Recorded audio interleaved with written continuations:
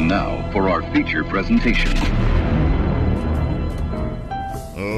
Ladies and gentlemen, this is the Botching It Up podcast. Every bruise, bump, and botch. Wrestling you've been put on notice.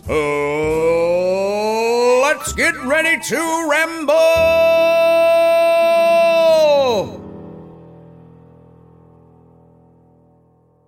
Like, share, and subscribe to keep it botched up, brother.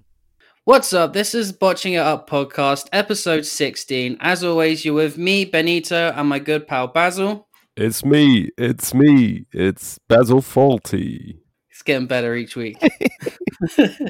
This week we're talking Wednesday Night Wars Part 1, AEW Fytr Fest versus NXT Great American Bash. And I would like you to know, Ben, that you are my friend, regardless of where we go today.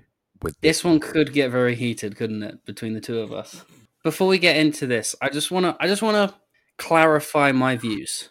So before you call me an AEW apologist or a fanboy, I just want us to really think about why that is the case. Because 2 years ago, this company didn't even exist. There's only 6, 7, maybe 8 members of the current roster I even knew. I don't think it's that I'm a lifelong AEW fan and I just want to defend the product. I think the situation is WWE have maybe turned me off or soured me to their product so much so I'm just desperate for anything else. And I do understand that, and I do agree with it, and that's why I watch AEW weekly. But maybe I'm more of a staunch critic, not because I'm necessarily a WWE fan. I want AEW to avoid being the Emperor's New Clothes that TNA was and eventually died from. I think that if AEW are doing really bad things week to week, and we just gloss over it and we forget about it, that it's going to sink into rot. And it's going to get worse. I want this company to be a stable competitor permanently to WWE, just in the same way that you do. But I'm not going to not see things because I want them to do the best they can. I don't think that commending them for everything, whether it's good or bad, is very conducive to them improving their business to the point where they can compete with a Raw or a SmackDown. I mean, I don't commend them for everything they do.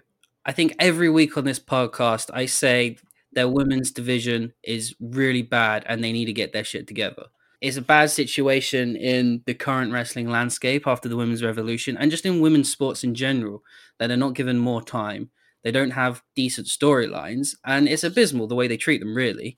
So not everything AEW does, I agree with. In the same way, not everything NXT does, I disagree with. That's true. And I think that the major problem that I have, I've thought about it, I've thought it through. AEW's had a lot of bad ideas. AEW's had a lot of good ideas. The one thing that you can say to their credit is they listen to the people, they look at their own work, and they decide, maybe we should throw that away, maybe we should keep that, maybe we're going to change that. They are a very well-oiled company in terms of actually listening to the fan response and doing something about it. That being said, there's a key crucial difference to me between NXT and AEW, and that is I watch a lot of AEW stuff, and these people are not trained enough. They're doing things that are hurting themselves, not physically, but in terms of what they should be wanting the fan to see, in terms of the longevity of their character, or the portrayal of what sort of wrestler that they want to be. They're doing a lot of things wrong.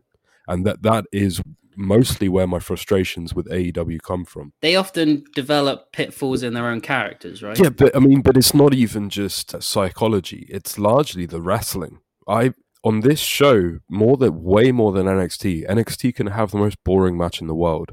But on AEW Fytr Fest Night 1, I saw some really bad basic wrestling. Yeah, for sure. And we'll get into the wrestling in a minute, because I think if we talk about this Wednesday Night War creatively, we're going to have a very different conversation. I think we're going to very much agree on most things. My main, anger or annoyance towards what's going in is all the politics. AEW have planned Fytr Fest with over a month's build. And it's meant to be a pay-per-view, right? But however you want to sell it, whether they did it for the fans or they did it because they realized they weren't going to sell many pay-per-views, however you want to sell it, they've decided to do it on TV. 2 weeks before this all happened, conveniently, NXT are doing the exact same thing over the same 2 weeks, which is obviously just counter booking. I definitely believe that it is a counter booking. I don't think that they would have run this show, especially not the Great American Bash, which was created by Dusty Rhodes, if Cody wasn't doing Fytr Fest. My point being is, as a fan of wrestling and both these shows, I would much rather them do their separate thing, book their own shows, and both put on fantastic shows, and we can decide that was a better show this week or that was a better show, rather than them doing these underhanded tactics, which I feel makes both of their shows worse than what they could be. And I see your perspective as a pure fan of wanting to watch the best wrestling has to offer on a weekly basis from both promotions. But we cannot forget here that since the conception of AEW, Cody Rhodes and the Elite and Omega and the Young Bucks and Tony Khan have called out WWE and NXT and Triple H continually. I do not see why Triple H is suddenly the bad guy for literally just creating the same thing as Cody and going head to head with them. I mean, for example, on this show, Night 1 tonight, Taz saying that they're not part of a sloppy shop is one thing. MJF literally saying we're in the middle of a Wednesday night war is another. I don't see that, and apart from NXT being the corporate entity, I don't see why they're in any less need or want to compete against AEW on Wednesday night when AEW, Cody Rhodes, and everybody else involved has made it quite clear that they want to hurt NXT. And I agree. I prefer the AEW products. I prefer watching each and every week, but I wish they would keep NXT out of their mouth. I don't enjoy the attacks. I hated the throne thing. It was funny for a second, and then when you realized exactly what Cody was doing, I thought it was childish and stupid. I mean, we'll get to it later, but the Taz promo I did like. I did like the Taz promo too. But like you said, the MJF line, again, it was clever, and for a second it was quite funny, but then when you realize exactly why he said it, how he said it, it's not necessary, and it just harms both their products. And then NXT have done what they've done. They used the name, they've used Dusty Stuffs as an attack on Cody. All of this stuff is no benefit for the actual core audience. But it's AEW that need to step up here and say, we're not doing this anymore, because Triple H has got unlimited funds behind him. If AEW starts winning in the so-called Wednesday Night Wars, Triple H calls Vince. He says, hey, can I get Randy Orton over? Vince says, yeah, sure, demolish that little clown company. So Randy Orton comes in, demolishes AEW. This is not a fight worth picking, and Cody Rhodes is being very dogmatic about picking it. AEW should, more than NXT, concentrate on their own thing and not allow NXT to get to them. Because Triple H has got the funds, the wrestlers, and the copyrights. He's got everything. So if they really want to pick a fight with Triple H will say, yeah, sure, we'll have a fight. But it's in no way conducive to a good product for AEW. It's fine for NXT. They don't care.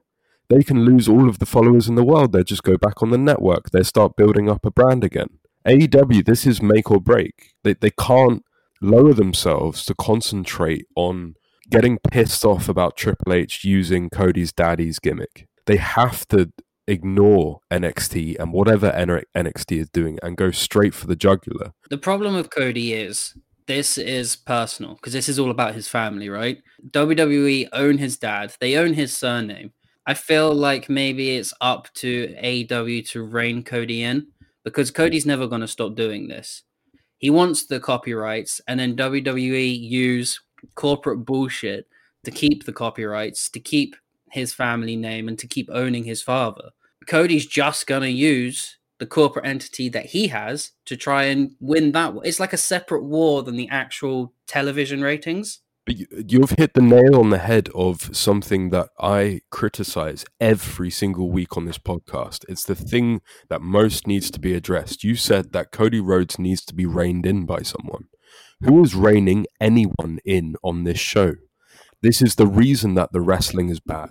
This is the reason that the big men don't realize that they're big men. This is the reason that the promos are taking shots at NXT and people are working with whoever they want. And Kenny Omega is not jobbing out to anyone, so he looks like a loser. And the Young Bucks are telling us that they're at the top of their game, despite the fact that nobody's really enjoying their run. This is the whole problem, the total and utter problem of AEW, which could eventually cause their demise. And that is, as much as they want to pertain to having a freedom and any guy can run over, well, we saw that with WCW. Hulk Hogan, Scott Hall, Kevin Nash, they all came over. Six Pack, Scott Steiner came over. It was a free haven for people that wanted to be away from WWE. And what happened to that? The wrestlers killed the company because there was no one in charge to say no. I don't think it's as dire as that yet. But the rot's already setting in. Sure. This is what I'm passionate about. This is... Yeah, no, I get it. But saying that, I still feel all the shots that AEW take, all the slander and the lines that maybe Cody is sneaking into scripts, I still feel AEW are running the storylines they want to run, whereas NXT is changing up their storylines every 2 to 3 weeks to try and outbook AEW or try to do something better. And more so, I think there's only been one storyline in NXT this year that I've thoroughly enjoyed. Everything else has only been good at best. And yet NXT are the people that are landing on their feet. This is majorly where we disagree. I would agree that AEW have followed their storylines through as best they can through a pandemic, and they actually have a plan, and the matches make sense, and that's what they're going for. And I've been told, because I refuse to watch the stupid show, that on Being the Elite, they're still teasing Paige and Omega and the Young Bucks, and Young Bucks and Omega eventually turning heel against Paige. And they are building things. Which is my favorite story in wrestling as a whole this year. But they are building things up slowly. I would agree with you. They're not focusing on what NXT is booking so much, and they're booking their own stuff. The problem is, NXT is, whatever Triple H says, definitely knee-jerk booking. It's quite clear. They book something based upon what AEW are doing.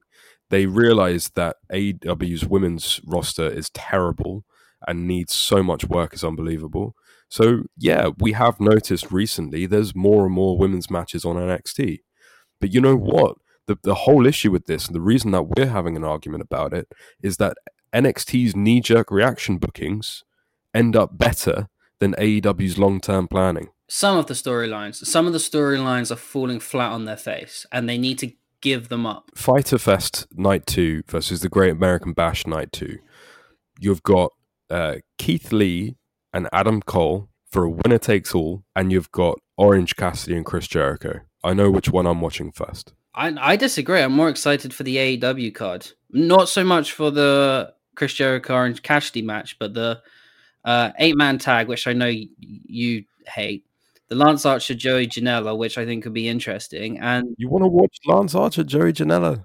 Only because I'm hoping Lance Archer is going to get like a second lightning bolt up his ass. I mean, this is another thing, man. I'm sure we'll get into this by going down the shows.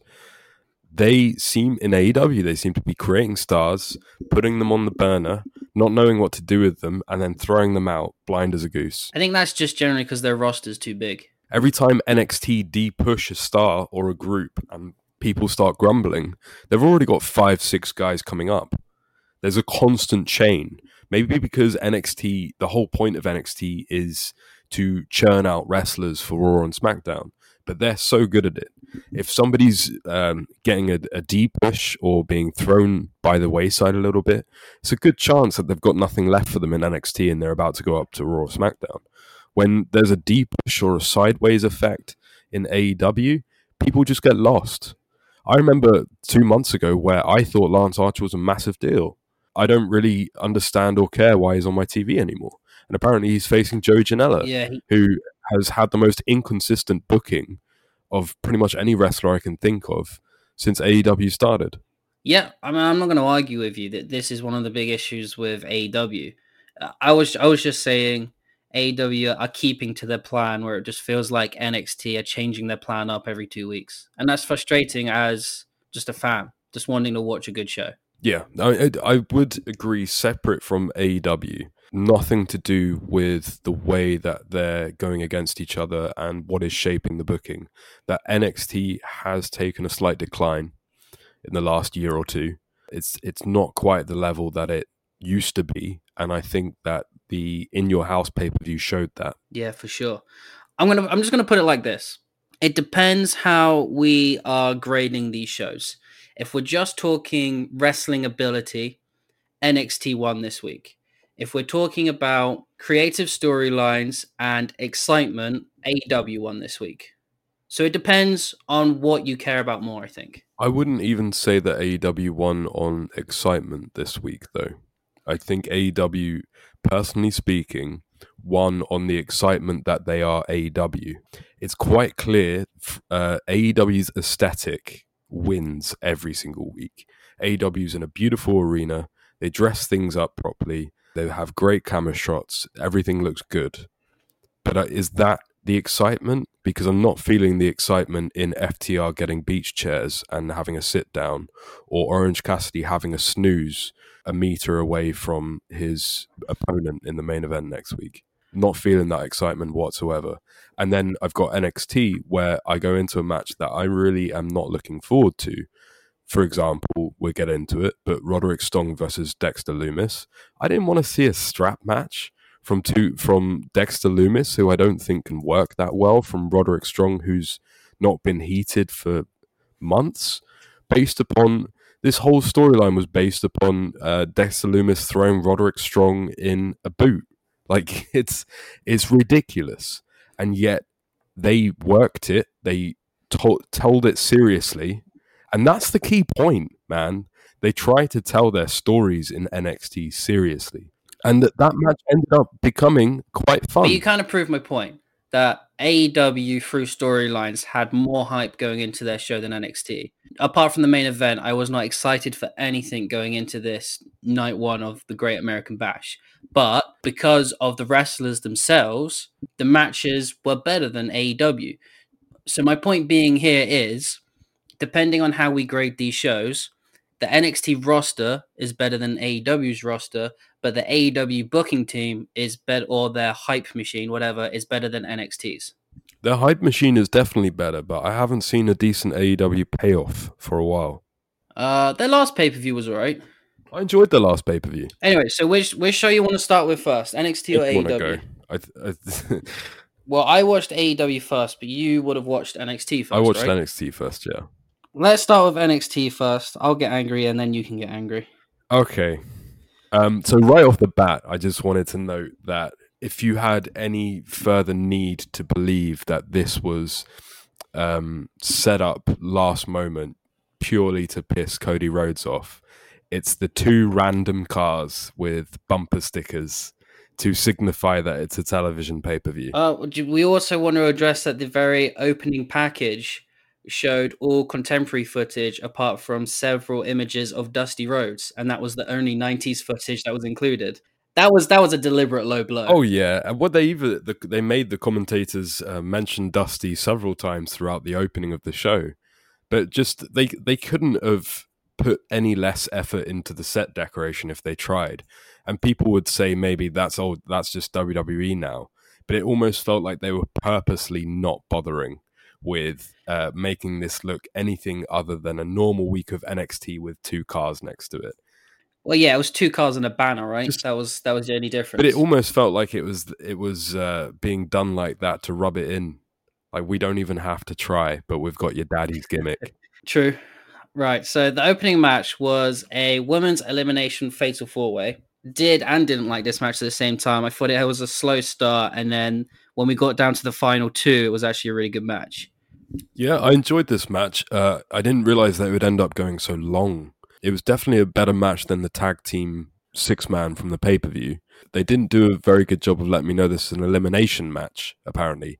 And the main thing that I have an issue with in this whole booking of these ladies is supposedly at the center stage of the actual pay-per-view of In Your House and this night one of Great American Bash and several other weekly episodes for the last 2 months, Maya Yim and Candice LeRae are the ones at the center stage.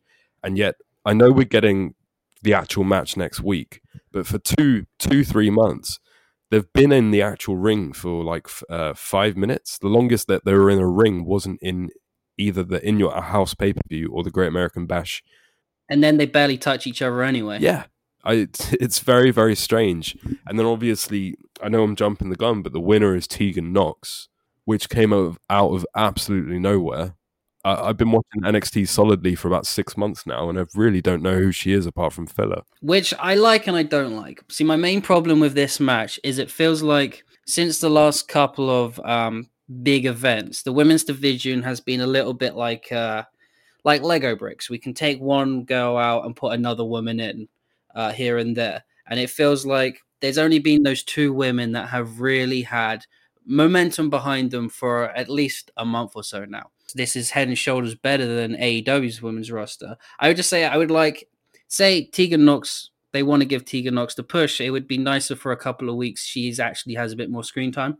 Yeah, I mean, I would agree with you. I do know that they've had a Tegan Nox, Dakota Kai secondary feud going through quite a lot of the shows, but it always played second fiddle to the Maya Yim, Candice LeRae, and in both essences of the 6-man tag and this tag this week, they really make very little to no effort to think of Dakota Kai versus Tegan Nox as anything other than, oh, Maya Yim and Candice LeRae have gone again. Now we've got some people to just sort of, you can carry on watching, guys. You know, they feel secondary, then they have felt secondary throughout the whole thing. So when Tegan Nox wins, and they have a very decent 12-minute match by themselves, does anybody really care? Didn't really care about the two people at the end of the match, but I thought the match was twice as good when it became just a one-on-one match. Oh yeah, definitely. And I watched NXT and AEW back to back a lot more than you did, I think. I watched one the night before and the one the day after. So I saw them pretty close. And this is miles, give or take star power, this was miles ahead of the opener of Fytr Fest. We'll get to that match later. In-ring quality, yes, it was. But yeah, we'll get to it. No, it was a cool match. And I just hope Tegan Nox actually gets a real cool push and then we end up with a really cool match with Io Shirai down the line. I mean, to your point, though, you keep saying to me that NXT are tactically using the women because AEW's women's division is so bad. And in this match, it does feel like a lot of girls are thrown out undercooked. Like their characters are never really developed necessarily, and the storylines don't necessarily go anywhere. Well, yeah, like you said, Tegan Nox is now number one contender. We hardly know who she is. We know who she is in ring, but we don't know who her character is. Yeah, and so to defend your point for a second, it does feel like they throw women out to have good women's matches because they know that the other side hasn't got that, and therefore they don't really need to put the effort in of especially building the characters any much further. Yeah, it's an easy one-up. So after this match, we get a Damian Priest promo. He is involved in a story with Cameron Grimes, which only started last week. It's a boring story, and this was a boring promo. Very boring promo.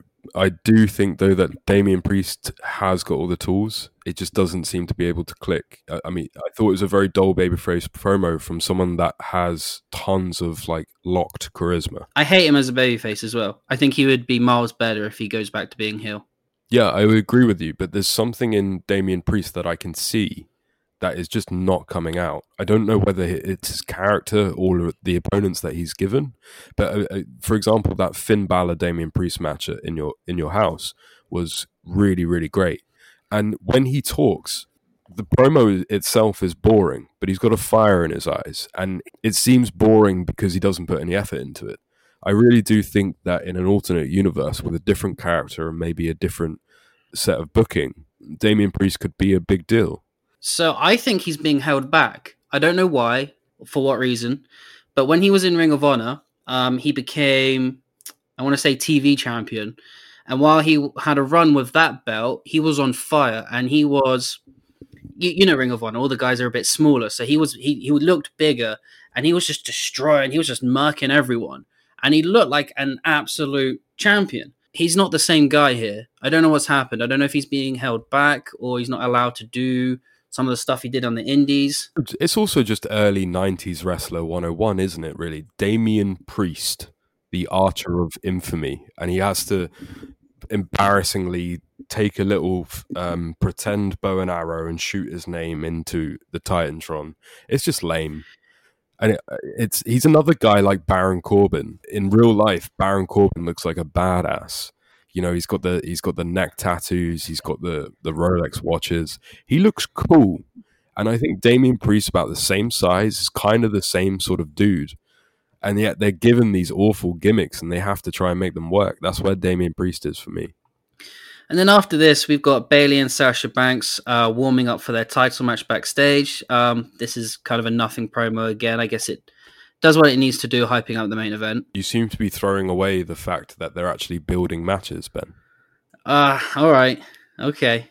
I mean, I'm just saying, you're telling me that NXT is on the fly booking, but I'd rather see promos building up matches that I know I'm going to see in the next 2 weeks. Yeah, but they're building up on the show. They're building up to the main event like an hour before it happens, rather than building up to it 3 weeks before it happens. Sorry, why do I care about Private Party versus Santana and Ortiz? Well, at least they're trying.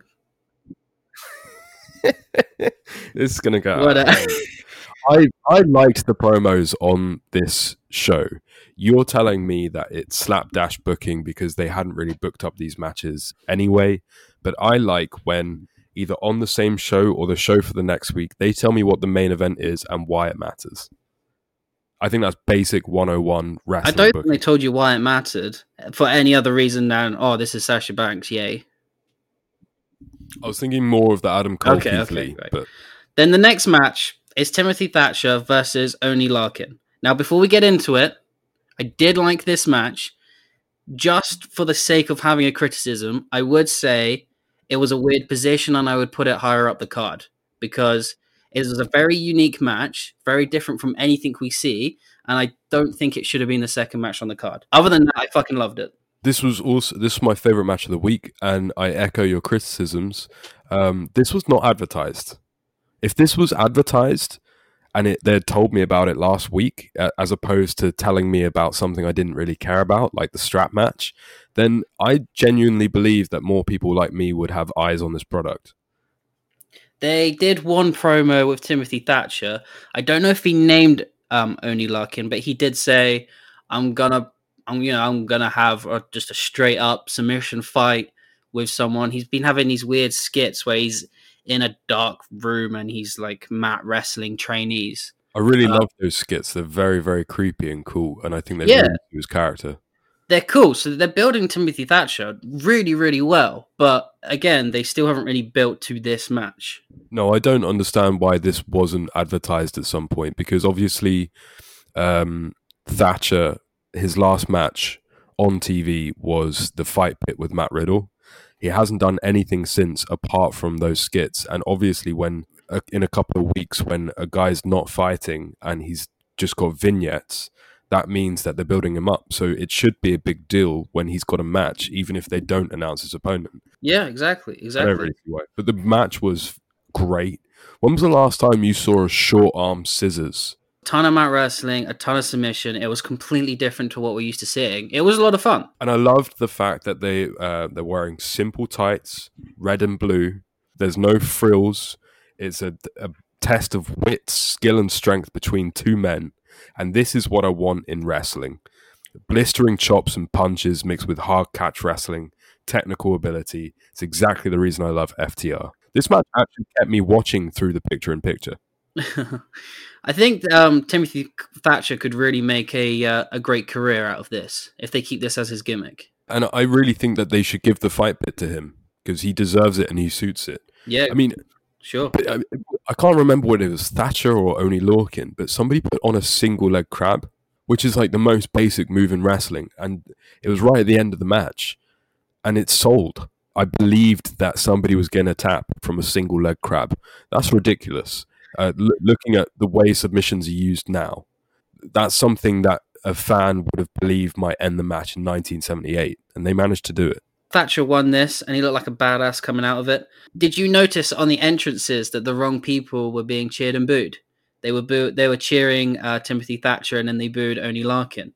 Oh, About a minute into the match, the crowd managed to get it right. this crowd really says something about the future of the wrestling business. They also did a USA chant on this match. I thought for a second, like, oh, is Oney Larkin not American? Are they chanting against him? And then I realized, oh, it's just the gimmick of the pay-per-view because it's Independence Day. Right, yeah. I mean, I still remember Randy Orton and Edge at Backlash having a really, really, really great match. The crowd starts chanting feuding chants of Orton Edge, which completely destroys the babyface heel dynamic, which Orton and Edge work so hard to do. And I think they even had the gall at one point to chant Fight Forever. It's just, these guys will officially kill Jim Cornette once they get to the main roster, because if they don't even know how to react as a crowd to a wrestling match, then there is absolutely no hope in hell for any form of psychology when they become main roster stars. Yeah, man. I thought it was such a mistake that the crowd got the cheering wrong at the beginning of that. It just... This is, again, not necessarily a criticism of AEW, because AEW's wrestlers, a lot of them, or some of them, don't seem to know what they're doing, honestly. They don't really know how to sell their character properly. But then WWE's entire crowds don't know how to sell the product's character because they don't know what is good or bad. So maybe this is just a problem within the wider wrestling industry, not just AEW. Maybe this is a thing. The lines between face and heel have been blurred so much in the last generation of wrestling that new trainees now are not trained to be hardcore heels or faces. Like, they're being trained in that blurry mixture, and it becomes difficult to really portray yourself as one or the other. Well, it's like the art world, really. Like, you had romanticism, and then you had modernism, and then you had postmodernism, and now it's what? Nobody knows. Postmodernism? Nobody's really sure anymore. It's just, and it kind of feels the same way. Like, is there a face and a heel? If there's not, how does it work? Do we know? We're not sure. We'll find out, I guess. So after this, we get a Karrion Kross promo, which had some like Bray Wyatt vibes to it, I think. What did you think of this? Did you like it?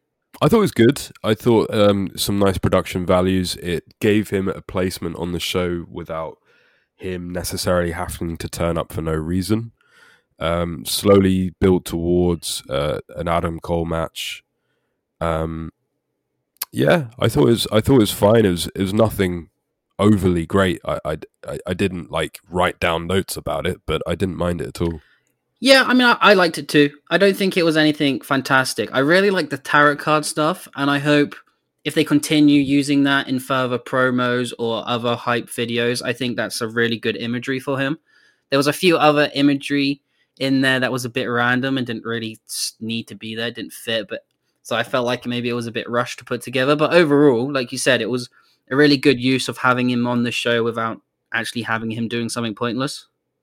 Let me just go through this here. So we've got Killer Kross, we've got The Fiend, we've got Dexter Lumis, we've got The Dark Order, we've got, I'm sure, AEW wrestlers that I'm forgetting. What's with the horror thing? Why has the horror wrestler now become the new sort of big deal? The thing that both companies are striving to get right? Is it because The Undertaker's gone? Or is wrestling trying to lean to a sort of darker psychological dynamic because it's become so cartoony? Or do you think it's just because wrestling is starting to lean towards a more adult audience? So more adult themes are being... I mean, potentially, but it already feels oversaturated. And the wrestling industry doesn't seem to have the wherewithal to realize that they're leaning some way subtly to approach a different audience. It feels like if something is a success, everybody jumps on the bandwagon until it's dead. Oh, for sure. Bray Wyatt already feels like he's lost all that momentum he had at the end of last year. I just found it interesting that both companies are sort of almost over focusing on horror characters right now, because you have two alone in NXT. I guess it's just got to do with a more adult based audience. It must be, and like you said, that they're all just trying to play with the same idea, the same themes.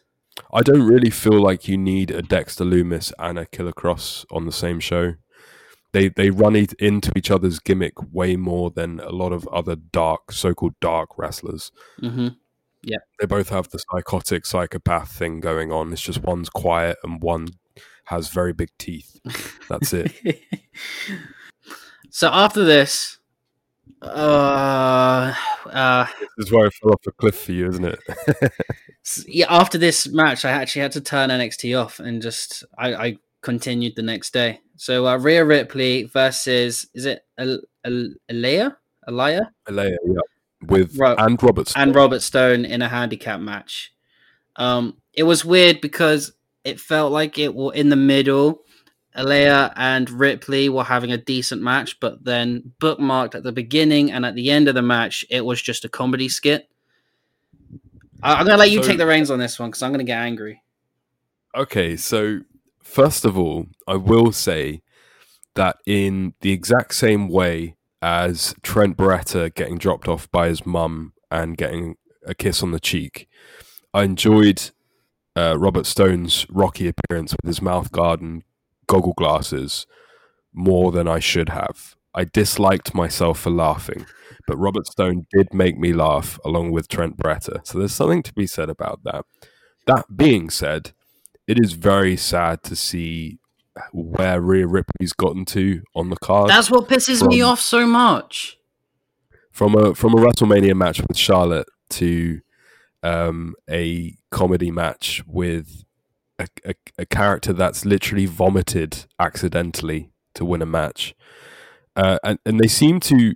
Triple H actually said, right, that Rhea Ripley getting beat by Charlotte was successful for her in the long run and was actually a great idea because it add more character and depth to Rhea Ripley to the point where she comes back in a couple of years and becomes unstoppable. Fuck that, man. He's just saying that to cover his own ass. Yeah, I don't agree with it either. I think that they've completely dropped the ball on Rhea Ripley. I mean, at least she's on TV. They completely dropped the ball with Shayna Baszler as well. It seems like it is true. As soon as you get a Bianca Belair, you get a good woman that's not Sasha Banks, Bayley, Charlotte, or Becky Lynch on Vince McMahon's TV show right now, and he wants nothing to do with it. And what amazes me is that with Rhea Ripley, they've somehow gone from a WrestleMania almost main event that people are really interested to watch, and now they're booking her like they booked the Big Show for years. Like when Big Show faced A-Train and Test or whatever, and Big Show would just make mincemeat out of them, but nobody really knew what Big Show was doing because he didn't have a storyline. That kind of feels how they're booking Rhea Ripley. And obviously, they tried to make her look a beast, and they gave the double finisher, and the finish was that it should be. But Alea got quite a few 2 counts on this, and there was one point where they came... I mean, this bit was important. They came back from a break, and the opening shot was Robert Stone and Alea both putting a submission in on Rhea Ripley that Rhea Ripley did not get out of for 10-15 seconds. If Rhea Ripley wasn't done before, she's done now. This did her no good. If Alea doesn't get a monster push after this, then this match was completely wasted on her. Yeah, I think Ripley's done. They have no idea what to do with her. They have no idea where to position her. Which is insane because at WrestleMania, she had this organic monster rise similar to Becky Lynch. She looked like she was going places, and they've completely thrown her off a cliff in the matter of 2 months. I don't see a way back from it. In the same way that I've just said, they're booking her like mid-card Big Show. Mid-card Big Show was stuck there for decades, and he never got rid of that stink. Because once you're just part of that sort of, I don't know what even to call it. Once you're part of like the mid-card stories and the gimmicks, you never leave it. Even if you can go push her now again to the moon, and she can go beat Io Shirai, and everybody will look at her and think, she's not as good as she used to be. The fact that they've managed to do that to her in 3 months is so sad. So the finish was really cool, and obviously that's going to go on our highlight reel. But this entire match should have lasted no longer than 3 minutes. Rhea Ripley should have destroyed both of them, got that double finisher that she submitted them both at the same time, looked like an absolute fucking badass. But instead, she had to put both of them over before she could get the win. And they've just cut the legs from underneath her. Absolutely how it should have started and finished, Ben. As you say, this should have been a monster squash, 2 minutes. You can even play the Robert Stone comedy up if you really want to. Like, I have no idea why this storyline is even happening. But if you really want it to happen, you can have Robert Stone running around like a chicken shit with goggle glasses, only for him to, like, one punch, one move, just go straight unconscious. Rhea Ripley turns around, says, "Your turn," and Alea looks scared. You didn't have to make this go past 2 minutes, and it would have done slightly more than it did for her. Alea got a 2 count, okay, on Rhea Ripley. What are we doing here? That's what I'm saying. So unless she's getting a push after this, it's completely wasted on her. I've got no problem with comedy matches. We've had this discussion many times. I quite like comedy. But if you're going to have a comedy match against someone as important as Rhea Ripley, don't let them get any advantage on her. Just put it in this words. Imagine Stone Cold in a comedy match. Imagine Stone Cold versus Rico, right?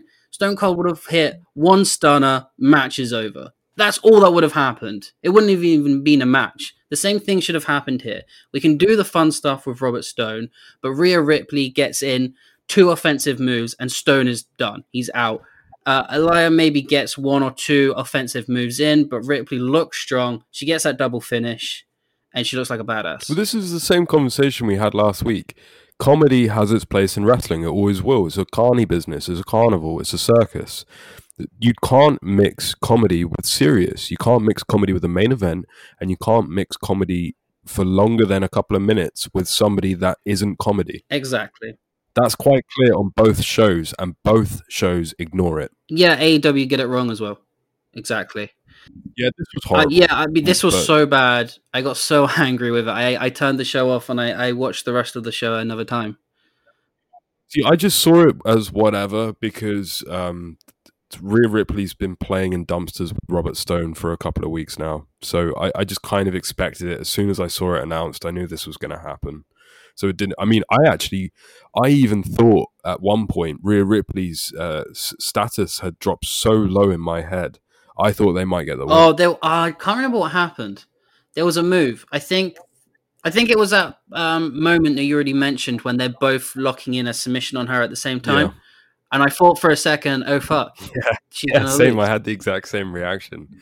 But it didn't, I guess it didn't bother me as much as you because I'd just come off Lorcan and Thatcher and because I kind of already expected this, I'm afraid. I just really feel like they dropped the ball on Rhea Ripley and I really liked her. I actually wanted her to beat Charlotte and I really wanted her to get a solid push and kind of be on the verge of moving up to the main roster about now. And it feels like she's been set back a year. Honestly, bro, I have no idea what they're doing with current women's wrestlers. We've gone through the Rhea Ripley thing and what's happened to her. Bianca Belair stepped up to, I think, Charlotte or Becky Lynch or Sasha Banks at the Royal Rumble and looked like a massive star. She's on main event in 5-minute matches. And Shayna Baszler is the one I do not understand. I don't know whether you remember the Elimination Chamber pay-per-view, but she pile-drived through like 5 other women in seconds to the point where she was standing around waiting 2.5 minutes for the timer to start again. And she basically went the distance at the Rumble as well. Yeah, right? And everybody assumed that the title was going on her at WrestleMania, which apparently was originally the plan, but Vince changed his mind. Becky Lynch even asked for the belt to be given to Shayna, but Vince didn't want it. Money in the Bank, she looked like a fool. She's not even on TV now. So I can't help but feel less sorry for Rhea Ripley when at least she's still looking powerful, even if it's powerful in front of a joke, than Shayna Baszler, who's just been dropped off the face of the earth. Yeah, I've got no idea what's happened there. Because you're right, Shayna was like the hottest thing going in all of women's wrestling on the entire planet. But so was Rhea Ripley. That's what I'm saying. They've managed to drop the two hottest female wrestlers of 2020 into oblivion. But what's wrong with Shayna Baszler is she had 2-3 year rise in NXT where she was unstoppable. I think she was even undefeated for the longest time. I might be wrong because it might be Oscar, but I think Shayna Baszler is if not one of the longest reigning NXT women's champions.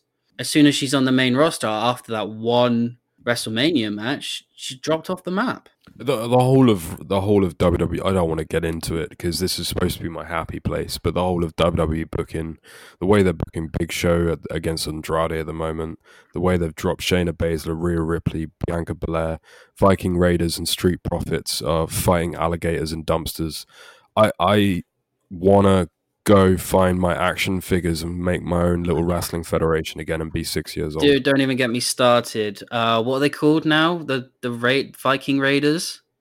Oh, dude. When they were called War Machine on the independent circuit and in Japan, they were my favorite tag team in the world. They were up there with the Dudleys, some of the best tag teams ever, and they're a joke now. I can see why. On the rare occasions that they're allowed to go 6 minutes on Raw, I can see that they're a great, great tag team. But they're just not allowed that opportunity because they have to do skits with Tozawa and a 7-foot ninja. Oh, yeah. Anyway. I want to dust off my copy of WWE SmackDown vs. Raw 2006 and just make my own fucking shows. That could be a Botching It Up extra. Anyway, let's go on to something that I think we're both pleasantly surprised about. Oh, you like this too? I wouldn't say I loved it, but it beat my expectations. Yeah, same. So the very first ever strap match in NXT, Roderick Strong versus Dexter Lumis. Now the story hasn't had a very long build since the last pay-per-view when Roderick Strong got locked in the boot of that car. Now, you know me, I don't like a gimmick match unless there's a reason for the gimmick to be there. And Roderick Strong has been trying to run away from Dexter Lumis this entire month. So him being tied to him makes sense. And then they used the strap all the way through the match in submissions, in strikes. So actually, I kind of enjoyed it. See, the weird thing about WWE is you can shit on them for as long as possible. And then somehow, for no apparent reason, you have never seen a good strap match before, and they delivered 2 in a year. Yeah. Who knew? They'd had a great Daniel Bryan Fiend Royal Rumble strap match, and I think, not necessarily great, but a very enjoyable Roderick Strong Dexter Lumis strap match. I didn't know that good strap matches even existed. But do you know why I think these strap matches are better than what we think they are? Because in the 80s and 90s, the classic strap match rules were that you had to touch all of the turnbuckles.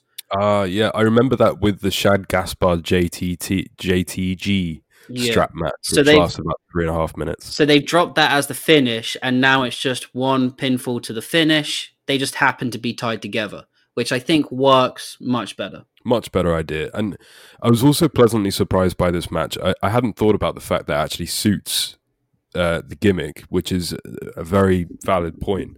But they managed to get a good match out of an awful angle. I thought that this might be one of the main reasons that you're upset about NXT at the moment and the way that they're currently treating Undisputed Era. I assume because Undisputed Era are about done and going up. Don't get me wrong. I wish Undisputed Era were doing something more important. They're one of my favorite factions for a very long time. But my expectations of this match were beaten. Also, I did notice this week, for the first time, I think, since coronavirus, I know that we talked about the crowd getting the reactions wrong, but they sounded louder and more enthusiastic in the NXT show than they did than the crowd did for the AEW show this week, which was really rare. The PC crowd went absolutely mental for this match, but it slowly built organically, so that they were throwing their hands against the glass, which I'm sure that they're told to do. Yeah, one thing I really hated about this match was Dexter Lumis opened up the boot to one of the cars, and then nothing happened with it. Yeah, I originally thought that this was the whole point of having the stupid cars in the first place, and then Lumis was like, "Nah, they're just there." Yeah, they didn't do anything with it. They didn't. I don't even think Strong looked at it, so it didn't play off in any which way, which was really annoying. So they teased the thing that this whole storyline is about, and they didn't use it, which was fucking annoying. But whatever. There was a really cool Olympic slam on the stage. I got the same note. I love that Olympic slam. I think it's because it's the first time we've properly seen an Olympic slam in ages. Yeah, very long time. They used the rope to do clotheslines on each other, Irish whip each other, submissions, just whipping each other. Some brutal shots here as well. Yeah, then Bobby Fish interrupts and then he gets clotheslined by the strap, which was pretty cool. It was a good way to have his interruption kind of spoiled. And then Loomis uses the strap to tie Strong up in a submission to get the win. I just love the way that they used it and they made it relevant. Yeah, they made it relevant. They used it to the gimmick. They administered brutal shots. They played into the psychology of fear using the strap, as you said. And they added, I think, to Loomis's character, and I think that was badly needed because Loomis was like the stupid boogeyman. He was like the idiot brother of Karrion Kross up until recently. And I think he really needed something like this to sort of stand out, and I want to see more of him now. I mean, it wasn't the best match ever, but it was better than I expected, so that's why I'm happy. Still better than the opening match of AEW Fytr Fest. Fuck off with that. Next up, we get Todd Phillips talking about the championship versus championship match next week. Following that is a video just of both of them talking about the match. I suppose we'll get into it more on next week's podcast, but this is the problem I have with NXT, and I'm trying to explain it. Why does this match have to exist? Other than the fact they don't have anything better to do with Cole, and they're panic booking. They've put their two biggest stars in a match together, and it's gonna be a fucking great match. It's gonna be the best. Whoa! You're talking about Adam Cole versus Keith Lee here? Yeah. I think this is a great idea. Why? You're gonna isolate a championship belt. NXT are struggling to put storylines together other than the stories that are around their championships. So they're completely giving up a tool that they desperately need. Yeah, but it makes whoever wins look like a massive deal. And if it wasn't clear before the leak, it is now who's winning this match. No. My point is just the match is going to be fucking fantastic. I know that. It's probably going to be one of the best matches of the year. My point is that I feel the creativity of this match is fucking stupid. There's been less than a week's proper build of them two going up against each other, and they're the two biggest names in NXT. They're just being thrown together for a ratings boost. Your point here is that a Keith Lee, Adam Cole, a match of that caliber should be built up all the way to the takeover before SummerSlam, right? Yeah, a 6 months build would make this the best match of the year for NXT, maybe the best, most exciting match for WWE in a whole. And it's just thrown away because they want to put up a middle finger to AEW. And this is the thing. I don't necessarily agree that they want to put the finger up to AEW. I think that this does a lot of good things for both guys. So hear me out here. Keith Lee has been looking good with that North American Championship. He's just hit the glass ceiling of the main event. People are behind him, and it would be the exact right time to pull the trigger and give him the championship. Also, if he wins both, he looks like a badass. The last person to win both championships at the same time was Becky Two Belts, and that didn't work out too badly. At the same time, you've got Adam Cole, who's been treading water for quite a while now, along with the Undisputed Era, who've been treading water for quite a while. Adam Cole badly needs something to be done to him. He's become a stagnant champion, and he's kind of become stagnant in NXT. What I see this as is Keith Lee winning both belts, looking like a great dude. Adam Cole going into a sort of goodbye feud with Killer Kross and then going on to WWE TV, hopefully with the Undisputed Era by SummerSlam. I see it as a changing the guard, and I get that you want the build-up, and I get that you think this is knee-jerk booking. I would just say that Adam Cole and the Undisputed Era have been done in NXT for a while, and this gives them the kick up the arse. It gives Keith Lee the rub, And otherwise, if Adam Cole's going into a feud with Karrion Kross, you're either just not going to have Adam Cole lose the belt and he'll go to main TV with it, or you're going to have a really awkward transitional champion in Karrion Kross. You can't put the belt on him at this point. And I think they learned that lesson with The Fiend putting the belt on him. So I think it's a good idea. Okay, fine. Whatever. However you want to position the two people that are in the match. And I get that the story they've told is more of like a sporting kind of story. They had that mini tournament and these two are going to go at it. And championship versus champion matches are always fun. New Japan did one at Wrestle Kingdom, but admittedly they had a 6-month build before that. My point being is New Japan lost a championship belt because nobody who's going for the heavyweight championship is also going for the Intercontinental Championship. That Intercontinental Championship is now dud other than looking cool around Nato's waist. In NXT, what is the entire mid to upper mid-card division gonna do once Lee or Cole is a double champion? That North American Championship is lost. I think that Keith Lee would be dropping the North American Championship belt pretty quickly. But then he looks fucking stupid. He becomes a double champion, and then he loses one of the belts so quickly, the whole thing's become irrelevant. You've unwound the whole excitement of him being a double champion. I think that they've learned this new idea from Becky Lynch. Because honestly, when Becky Lynch won the 2 belts, everybody was amazed. And then when she lost 1 belt a month later, everybody was like, well, she's not that great, you know? And they saw that Becky Lynch survived it and went on to become very popular and held the belt for a long time. And they think it doesn't necessarily damage a guy. Do you think this concept was stolen from Conor McGregor? Probably. Okay, so Conor McGregor had to drop one of those belts very quickly, and he lost his stock. His pay-per-view draws after he lost one of those belts, he had to give it up. He didn't lose it. People weren't interested because he's not defending his championships. Obviously, in wrestling, they're going to defend it and lose it. They're not just going to vacate it. You're setting someone up to fail. Concerning the North American title, I think you have very valid points. It's not something I necessarily thought about too much, but I think it's worth the sacrifice of getting the belt off Cole now and getting both guys fresh, getting Cole going somewhere else, getting Keith Lee back on top. Like, obviously, these leaks could be wrong, and it could be Adam Cole winning the North American Championship from Keith Lee, in which case this is the worst idea of all time. Okay, but I can see why they're doing this. I can see why they're trying to transition it before something major happens again. And I think that actually this is one of the few matches which hasn't been built up on the fly. I feel like this has been coming for a little while, because I'm pretty sure that up until a week ago they thought that they were having a crowd at SummerSlam. Yeah, and I think that Adam Cole was going in to SummerSlam after having dropped the belt.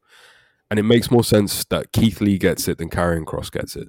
But this is really interesting that we're having this argument, because you are actually arguing from my usual perspective. You realize that you're doing the Jim Cornette argument of, well, you got these 2 guys and you're not even going to build them up, and you got this belt and you're just going to throw it on a dude that's already got a belt. Like, you're making very valid points. I'm not arguing against it. A double champ looks cool, and the moment is going to be great. I'm just saying NXT, 90% of NXT storylines this year have been very lackluster, and the only good ones have evolved around the belts, and they're completely throwing away a tool that they really need. But what would you do with Cole and his NXT title right now? So how would you get that belt off him? No, I totally agree that it's time for Cole to drop the belt and move up to the main roster. I'm not against that, and I'm not against the Keith Lee Adam Cole match. I think it's going to be an absolute war. It's going to be fantastic. All right, so after this, we go on to a series of promos, and this is where I messaged you when I watched this. This is where I couldn't understand why you preferred the NXT show, because the next 20 minutes was not entertaining for me at all. I wanted to just rip my eyeballs out. We didn't actually talk about the amazing video package that set up Keith Lee Adam Cole. This was a great idea, and I didn't see it on any of AEW's television, I'm afraid. They're actually building a main event for next week. What an insane idea. Unfortunately for AEW, their main event was a little bit up in the air. They didn't know whether they were going to be able to do it or not. That's true. I'll give you that.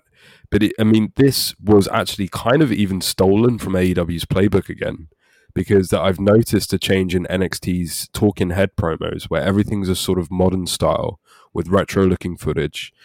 And it's really, really good. Like it really built everything, all the promos that NXT have been doing over the past month. They do have a slight AEW tinge to them. And for that reason, they're doing really well. And it just made me really want to watch the match. Yeah, I really like these style of talking head informational pieces, really dissecting each other's moves, each other's abilities. It's so much better than what we used to have. Yeah, I mean, it's a very like UFC style, I think, of building up to a match, and it works. It's engaging and it's fun to watch. Right. So after that, we're backstage with Gargano and Candice LeRae. Candice is complaining that she got ganged up on the opening match, and then she sees Mia Kim in the hallway and starts to brawl with her. Johnny Gargano doesn't break it up, but then some guy I've never heard of. I've got his name here somewhere. Isaiah Scott. Yeah. He's a cruiserweight. The Swerve. Yeah, Swerve Scott. So he comes in and he starts picking a fight with Gargano. Now, I don't know how to word this without being particularly rude.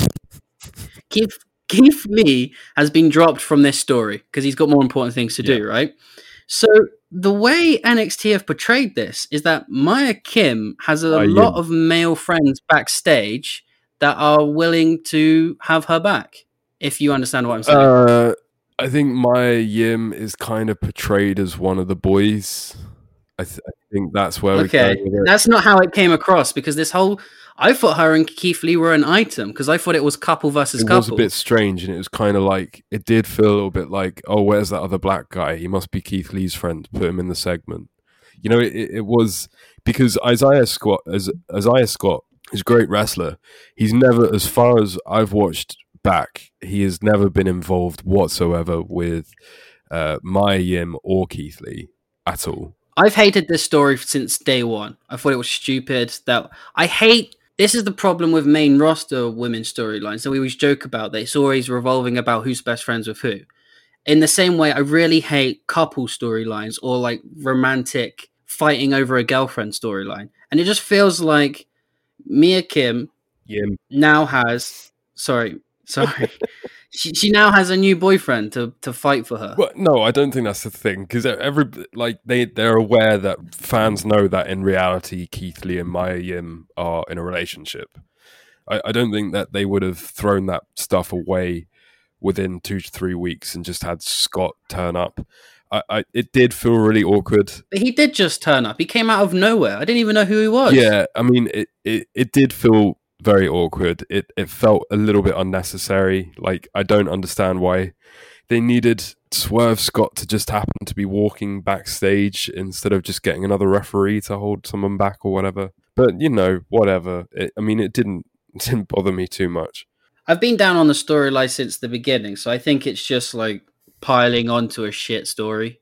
They had a really good intergender tag match, which I was actually surprised by, on NXT a couple of weeks ago, but that was the high point of the whole feud. Yeah, I haven't enjoyed this either. So they're having a street fight next week. About time.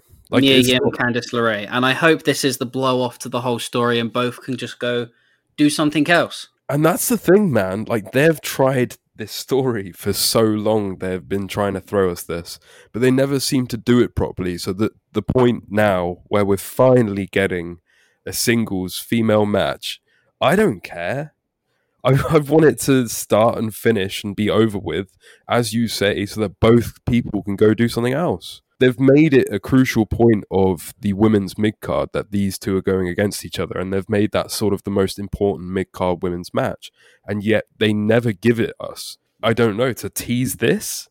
Like, both women are in the ring all the time together for about 3 or 4 minutes, and then they run away. I just thought to myself, like, why are they not fighting? Okay, they're not fighting. Like, they haven't grabbed me at all.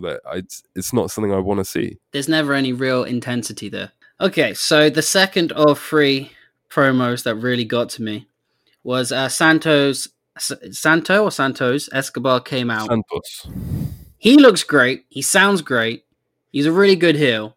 My problem here, again, this is my problem. The workers are putting on a real good job and they're doing the best of what they got. But the creative are really fucking them up. Because the way he said everything, the way he portrayed himself was fantastic. His actual script was ridiculously stupid. So it's all about how he wants to make Lucha Libre important again. Because Luchas used to be icons, movie stars, legends. He wants to reestablish Lucha, bring back some importance to those words. But his first step in doing that was taking his fucking mask off. Yeah, I knew you were going to say this. It's just ridiculous, man. You can't script that when, like, literally a week ago, he took his mask off because it's contradictory but he looked great. It was just the script that was stupid. Maybe he wanted to bring Lucha Libre into the 21st century. But real Lucha Libre in the 21st century, the masks are just as important as they've ever been. In fact, losing your mask is a great sign of disrespect. And he unmasked himself. Also, well done to the PC crowd for when him saying Lucha Libre is not just flips and stuff. They go, yes, it is, and start chanting, that's Lucha Libre. Why are the Performance Center crowd trying to get themselves over? I guess that's because he's a heel and they just have to chant against him no matter what. So you're insulting Rey Mysterio? No, yeah, exactly. They're insulting an entire genre of wrestling. Because I guarantee that I don't think that they would be chanting that if Rey or Eddie were in that ring. Or like the number one chant on the main roster is just Lucha, Lucha, Lucha when the house party come out. This crowd actually annoyed me more than pretty much anything on the show. This crowd were all over the place. They got loud when they needed to, and that added to the match. But they made some stupid comments on this show, and it seemed purely to like, you know, when you've got a particular crowd like in Chicago or something who are overtly obnoxious because they want to do the anti of whatever Vince is trying to give them. Yeah, I don't really understand why you have somehow ended up with your own Performance Center trainees doing that to your product. Maybe they're just so pissed off with the Corona situation they've turned heel on Vince. It's probably because they're not allowed to sit on a chair, honestly. God, I mean, if I had to stand up I do stand up for 7 hours in my job, but you get paid for that. These guys get paid, no? No, they don't get paid. I don't think so. Fucking hell. They're not even allowed water, mate. It is like really shit working environment for them. Yeah. But I mean, I can't sit down when I do my job. You can't do it sitting down. They could be sitting down. There's no need for them to be standing. I mean, it's a cult. Right, let's finish off with this bit. Drake Maverick runs out, gets beaten up by the henchmen immediately. Breezango run out to make the save. We set up a 6-man tag. The whole segment was fine. It sets up a match. It was good. It did what it needed to do. The script was stupid, and it cut the legs out from this new character. But see, you didn't even mention the criticism that I actually had for this segment. It's actually been quite informative going through this show with you, because I am starting to see the issues with this show that I didn't see at the start. My problem with it was that Breezango turning up out of nowhere for no apparent reason apart from the fact that Santos Escobar's got henchmen. Breezango has never had any affiliation with Santos Escobar. They've never had any affiliation with Drake Maverick. And it kind of felt like, they didn't have anything to do, and we need to get Santos Escobar's henchmen on TV so that we can then build along the lines to a Drake Maverick Santos Escobar one-on-one. You were having a go at me about defending this sort of wall-to-wall knee-jerk booking where they just book 1 week for the next week. This was really the essence of it for me. This is what I thought you would go mad at, because it's quite clear that they had nothing really much planned for next week's show other than the Keith Lee Adam Cole. So they were making matches up for night 1 to go do on night 2. And you know what's crazy is Breezango actually are the number 1 contenders to the tag team championships. They do actually have something to do. Are they? Yeah, they before In Your House on just a regular TV tape, they won a contendership match. I mean, this is another thing with NXT. Who are the NXT Tag Team Champions? Is it Undisputed Era and not Bobby Fish, the other guy? No. They're not champions anymore. They're therapists now. Is it Imperium? Oh yeah, it's Imperium. Yeah. Well, when was the last time you saw those guys? Before In Your House. Can they not travel or something? They've been on a Corona. Yeah, they have. You're right. Show. Yeah, they have. No, I'm with you. It's stupid that Breezango are there, but I guess they just didn't have any other two guys that are fun, loving baby faces that fit with Drake Maverick. They were the only ones that made sense. I see that they're doing the 6-man to build to the singles, but I don't even really see why. They don't need the 6-man. Why is this last? Because apparently, if this is going to be a 6-man, then they're building this to last a couple of months. But I don't really see why. They had a great match, yeah, sure. But do you really think this has got legs for 3 months? No, and I hope Jake Maverick doesn't get the win back. But Jake Maverick only just got himself a job. I don't understand why a guy that wants to bring back being a Lucha Libre rock star, who's currently a champion and looks like way on his game, is picking on this little dweeb that got a job out of pity. I don't really understand why the guy set his sights from a character perspective on Drake Maverick. No. In character, Escobar isn't even picking on Drake Maverick. He didn't call him out or nothing. Drake Maverick is the one that ran out, and then he was going to attack Escobar, and the henchmen just got to him first. Oh, that's true. That is true. I think Escobar's kind of been bothered by him for the last couple of weeks, hasn't he? Yeah, but he's not asking for the rematch. If anything, Drake Maverick is the one asking for the rematch. All right. Either way, like you said, this 6-man tag isn't necessary. It just feels like they're trying to put on the best match possible in part 2. Breezango are going to put on a great match. But I don't want to see that. I want to see Drake Maverick, Santos Escobar blow off. Escobar beats him. That's it. Do you really want to see that match again? Yeah, I really enjoyed the first match. I liked the first match. I'll quite happily see a second match. I think what they're doing here is worse because then it's not just create the best match possible. They're using Breezango to get a build up to the second match. So now this feud is actually going to last longer than it would have if you just had the second match blow off. The henchmen have to take the pin, right? Or do you think Escobar's team has to win? I'll be pissed off if Escobar's team doesn't win. So that means Breezango have to take the loss? Yeah. Maverick. Maverick takes the loss. Oh, you think? I think he's the only sensible one to take the loss. Classic WWE booking. If Drake Maverick loses this, he wins the championship match. Yeah, probably. I can see it. All right. Well, after this promo, we then go backstage for a promo with Cameron Grimes. Obviously, we already had the promo of Damian Priest earlier in the night. This one was worse and just as stupid. I hate Cameron Grimes. I hated him when he was in TNA, and I hate him now. Honestly, I don't hate him, but I don't like his wrestling style. I don't think he's very strong on the mic. He's one of those cosplay wrestlers, those guys that do a promo at like a fan expo and they think they're good. And that's funny because Jim Cornette has got a constant hard-on for Cameron Grimes.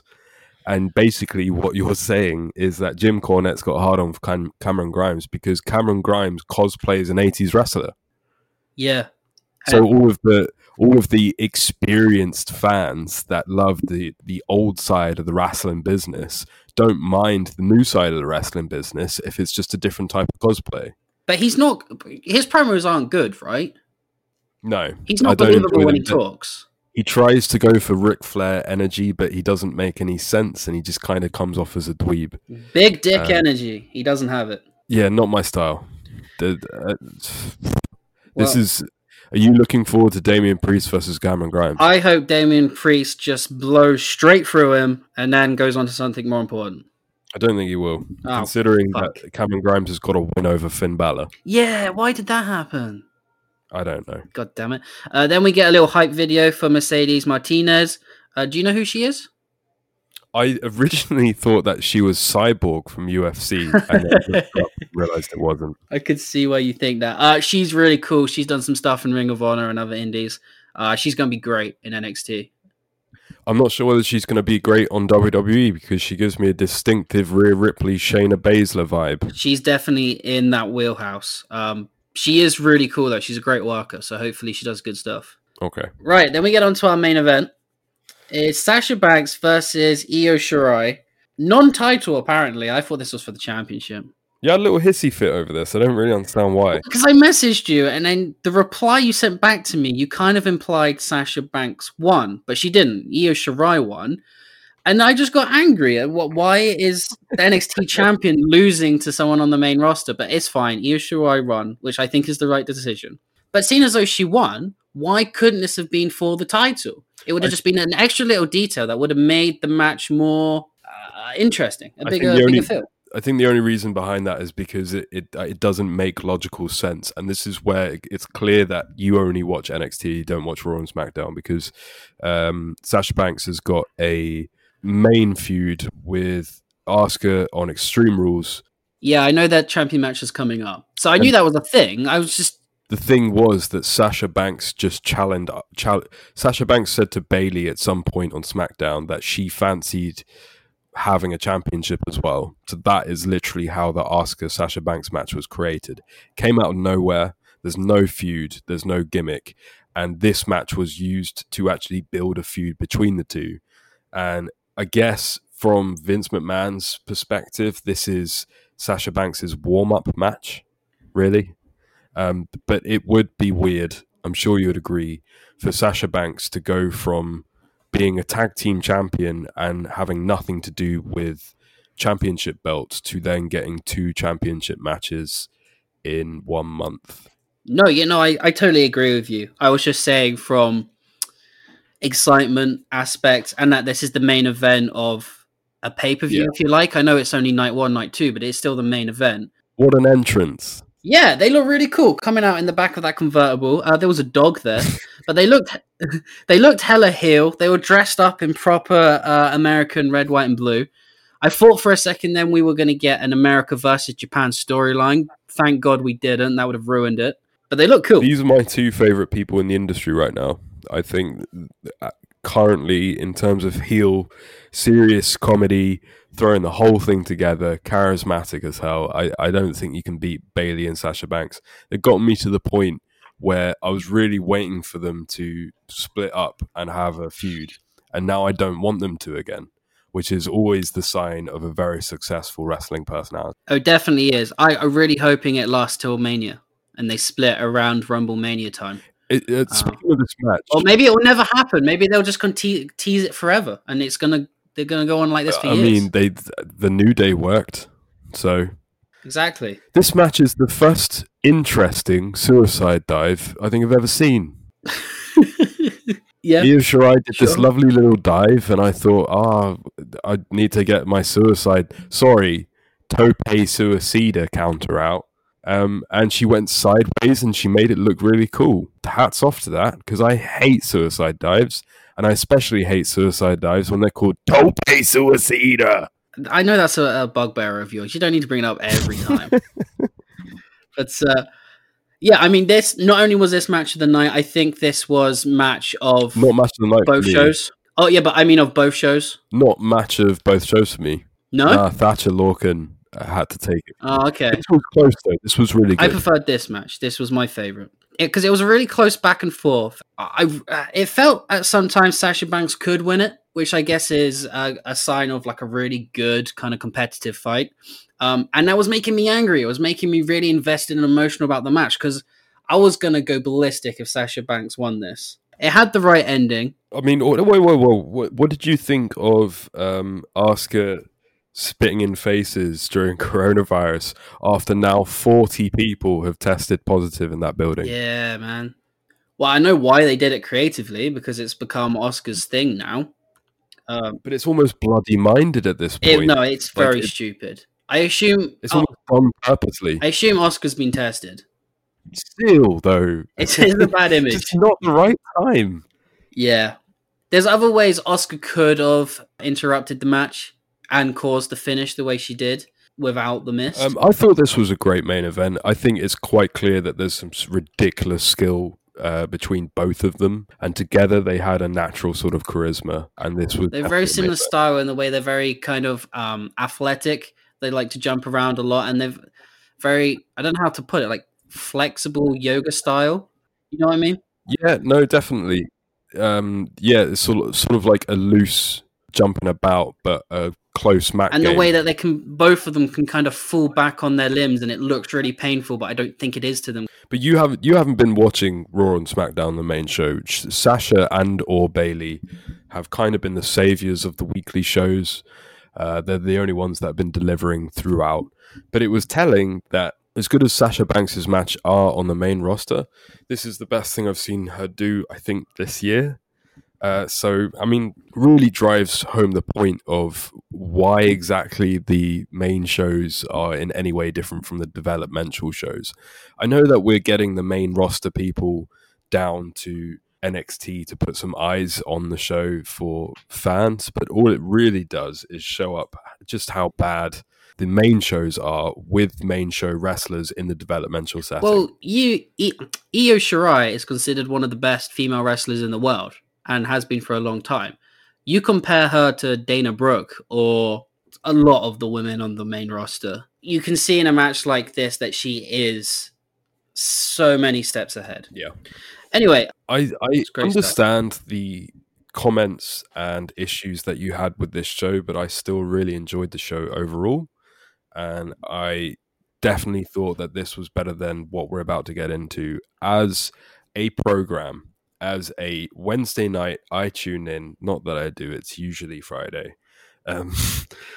Just to watch a wrestling show and enjoy myself, I thought this was far superior.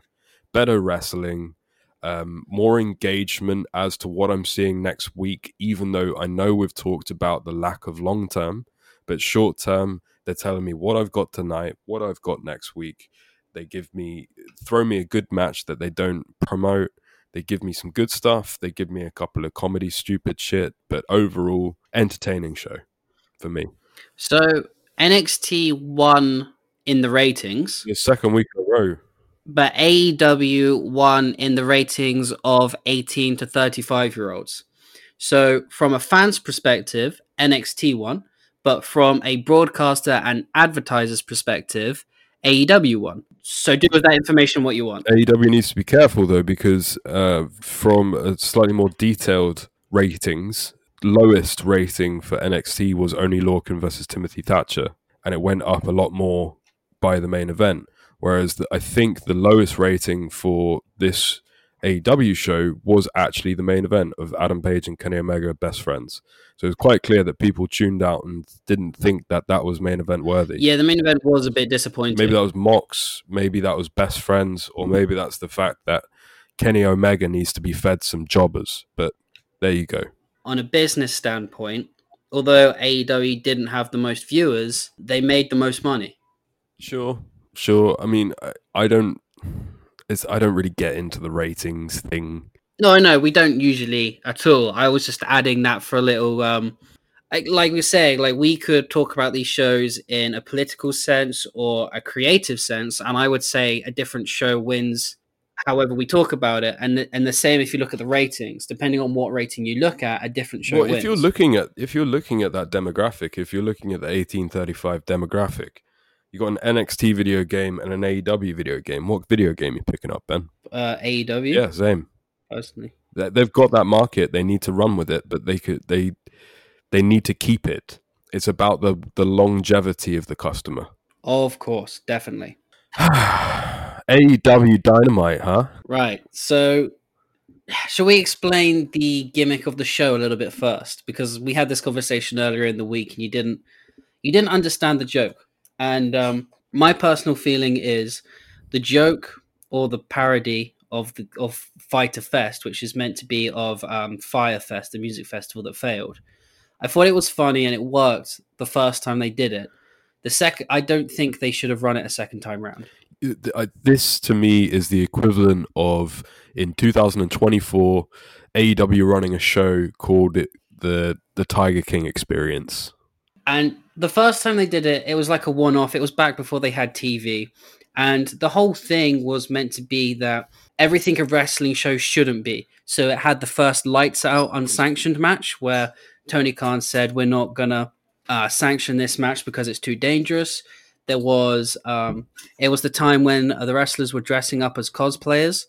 And then the biggest thing, obviously, we have all the girls in bikinis on the stage. The idea was meant to be it was everything a wrestling show shouldn't be, a parody of that festival that went horribly wrong. And that was fine. I think it worked the first time. This time round, they didn't explain the parody. They didn't explain where the name came from. They didn't explain the girls being there. They didn't explain anything, and the gimmick didn't play out either. Apart from the girls, there was none of this, oh, this is how a wrestling show shouldn't be.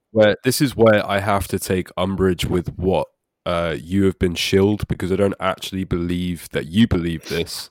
We were talking about 10 minutes ago about the ratings war and how they're doing very well into the 1835 demographic. We've also talked extensively about how AEW's women division is god-awful and feels shoehorned in because it has to be. We also know a lot about AEW positioning themselves as the most progressive company in the world, if not the country. I don't see it. I see 18 to 35 male demographic. I see every single shot on an open shot from an advert being a lady in a swimming pool in a bikini. I see AEW's general treatment of women as viable competitors to be an absolute almost nil point. Later on in the show, you had Jake Hager's attractive wife come down for no apparent reason. This is attitude era WWF.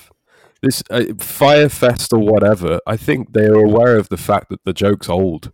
I think they just want to keep it now because it sells to the horny little 19-year-old boys watching, instead of because they want to see tits and ass instead of Io Shirai and Sasha Banks have a great match. I totally agree with you. I think running the show a second time was a mistake. This time, like you said, it's got a very 90s feel to it. The girls were there as eye candy. They weren't there as part of this ongoing joke because the rest of the joke wasn't a part of the show at all. I would argue that the Jake Hager thing, his wife being there, had some relevance in the storyline because she put threw water on Cody. But what was the point of that? I saw that press conference. That was the only bad thing about the press conference. It didn't make any difference, good or bad, whether it happened or not. It didn't put any heat on Hager, and it didn't put any heat on Cody to get madder. It just made no sense. The only reason she was there that time is because she was used as part of one of those talking head videos in his last match against Moxley. So she's kind of been around. She's kind of his unofficial manager. I think it's used to try and separate him from the inner circle. So instead of Chris Jericho coming out as his manager, he's got someone else. But like you said, it's not totally necessary. She doesn't need to be there. She doesn't really add anything, but she's definitely not there for eye candy. She does have a storyline presence. Well, I mean, the way you've described it kind of feels like it's another one of AEW's throwbacks to that time that you had to be watching that YouTube channel at some point in 2019. If that's the thing, then that's the thing, whatever. You already know my opinions on calling back storylines that even the most hardcore fans don't remember. If they want to carry on down that route, that's fine, whatever. No, it's always been on Dynamite. It's always been main storyline canon. Okay. Apparently I'm supposed to know about Jake Hager's wife. But yeah, okay, I can already see this developing, so let's just get into the show. We had a beautiful Canadian suit from Jericho, and I love the fact that he is commentating this show. He's the best color commentator working right now. Definitely. He's my dream promotion would have Samoa Joe on play-by-play and Jericho on color. Yeah, that'd be a lot of fun. That'd be great. You've already said that you hated this match about 5 times, and you already told me before the podcast started you hated it about twice. I didn't hate this match as much as you did. Okay, so one point I have to make is that I love MJF's outfit, and give or take the ratings war line, MJF, as usual, comes out, plays the best heel in the business, and looks the shit. I love that pink stuff. I think he looks great. I think he's wearing pink and saying, I'm better than you, and you know it. And I love the whole idea of it. I did also find it funny that Jurassic Express are coming out. Tony Schiavone's trying to play up the fact that they're taking this match seriously. And he says, None of the usual theatrics for the Jurassic Express. But before he gets to Jurassic, he's cut off by giant pyro. Just bad timing, but Sure. This match, man, okay, excellent stuff from MJF and Jungle Boy. No problem with them. I like everything they do. I loved their match. Was it Double or Nothing? Yeah. I love their match. I love the feud. I want it to continue. My problem was with the big boys. You just don't like big boys doing flippy dippy shit. Why do big boys have to do flippy dippy shit? Big boys should be big boys. That's why they're big boys. If they're the heavy, then they're supposed to act like it. They're supposed to be the heavy to MJF and Jungle Boy, who can do the flippy stuff if they want to. They're supposed But it's to be fun. It's not fun if it destroys the character. Wardlow did a fucking amazing senton bomb. That's the whole problem, Ben. But he nailed it. I'm sure Undertaker can do an amazing senton bomb. You know why Undertaker didn't? Because he was a big guy. Wardlow and Luchasaurus are conning off any money that they could potentially have before they even start. Because Wardlow and Luchasaurus, I'm sure that they want to get out there and show their athleticism, but they make more money by being big dudes. And this is the problem that I have with AEW. You don't just throw all of your shit out because you can. You throw your shit out when it's necessary. Go back to Taker's advice in the documentary. I would do a quick thing. I would do slow, quick thing just to show I can come out of nowhere. Slow. That's what Wardlow and Luchasaurus should be doing. And I feel like Wardlow is young and green. That's quite clear. He's learning bad big man lessons from Luchasaurus, who just seems like a spot monkey, but a 7-foot one. And all of the commentators are trying their very best to build this up as King Kong versus Godzilla. They said it over and over and over again. But King Kong doesn't do a senton bomb. And Godzilla doesn't do a flippy dick kick. And why is Jungle Boy doing 3 suicide dives? Why this over-exaggeration of literally everything you're doing? You can have the same amount of minutes with the same amount of people, do way less, and I'd be more interested. Jungle Boy literally did 3 suicide dives after Wardlow had done a senton and Luchasaurus done about 8 flips. So what am I watching here? Am I watching Loki versus Austin Aries? What am I seeing? I think, unfortunately, AEW's product has a lot of lucha inspiration in it, and this isn't going to go away. But why the 7-foot guys? It upsets and angers me. Because both those guys have a great look. Luchasaurus looks great. Wardlow could be something special in a couple of years' time. But they're pissing it all away by showing me that they can do a dive. Sure. Also, but further on in this match, why does Tony Schiavone have to point out that the babyface manager, which is Marco Stunt, is going to get a babyface team disqualified? Man, I don't know what to say to you. Like, I agree with you, it's not the best match these guys have ever had. But these 4 guys are doing something very interesting in the long run. Earlier, you compared the 4-way women's match, who have equally had a lot of different variations of that match. Jungle Express, MGF, and Wardlow have had a lot of variations of this match. Okay, this is my crucial issue, and why I went into this show pissed off and got slowly more pissed off. So we'll take it back to the start. We've got Jungle Boy, we've got MHF. They're not massive guys, they're medium-sized guys. And then MJF and Jungle Boy are having a feud. So then AEW bring in Wardlow versus Luchasaurus. And Wardlow and Luchasaurus kind of represent, respectively, MJF and Jungle Boy's heavy, right? Sure. So they're the threats to the other guy. Luchasaurus is going to fuck up MJF, and Wardlow is going to fuck up Jungle Boy. That's the point, right? You've got these 2 towering bear moths, which Tony Schiavone and Jim Ross repeatedly saying look like Japanese Gaijin monsters. So why do we then have these giant monsters who the whole point of this story and the whole point of this match is to be the heavy, to be the big guys, to be the big shows, doing flips. I lost my shit when Wardlow tried to do a senton bomb. I don't care how good it looks. It's not about how athletic they are. I know they're athletic. It's the fact that they're doing moves that Jungle Boy does. So what's the point of Jungle Boy having a heavy? I think, unfortunately, AEW is just trying to be very opposite to the WWE style. Their style of wrestling is lucha meets Japan, which is very different to what we're used to seeing from WWE. And I don't think that's going to go away. They're going to continue doing this style. I refuse to believe that a 7-foot big man acting like a 7-foot big man is WWE style. No, what I mean is like the American style of the strong big men is not what they're looking to do. They want to have lucha meets New Japan. Then they're just another guy to me. They're just a giant version of Jungle Boy. Yeah, that's what they want to be. Well, then they're never gonna sell a big man. Lance Archer has at least had some restraint. I don't see Lance Archer doing a senton bomb, and therefore I respect him a little bit more as a big man. But Lance Archer, I wouldn't say anybody calls him unathletic or uninteresting.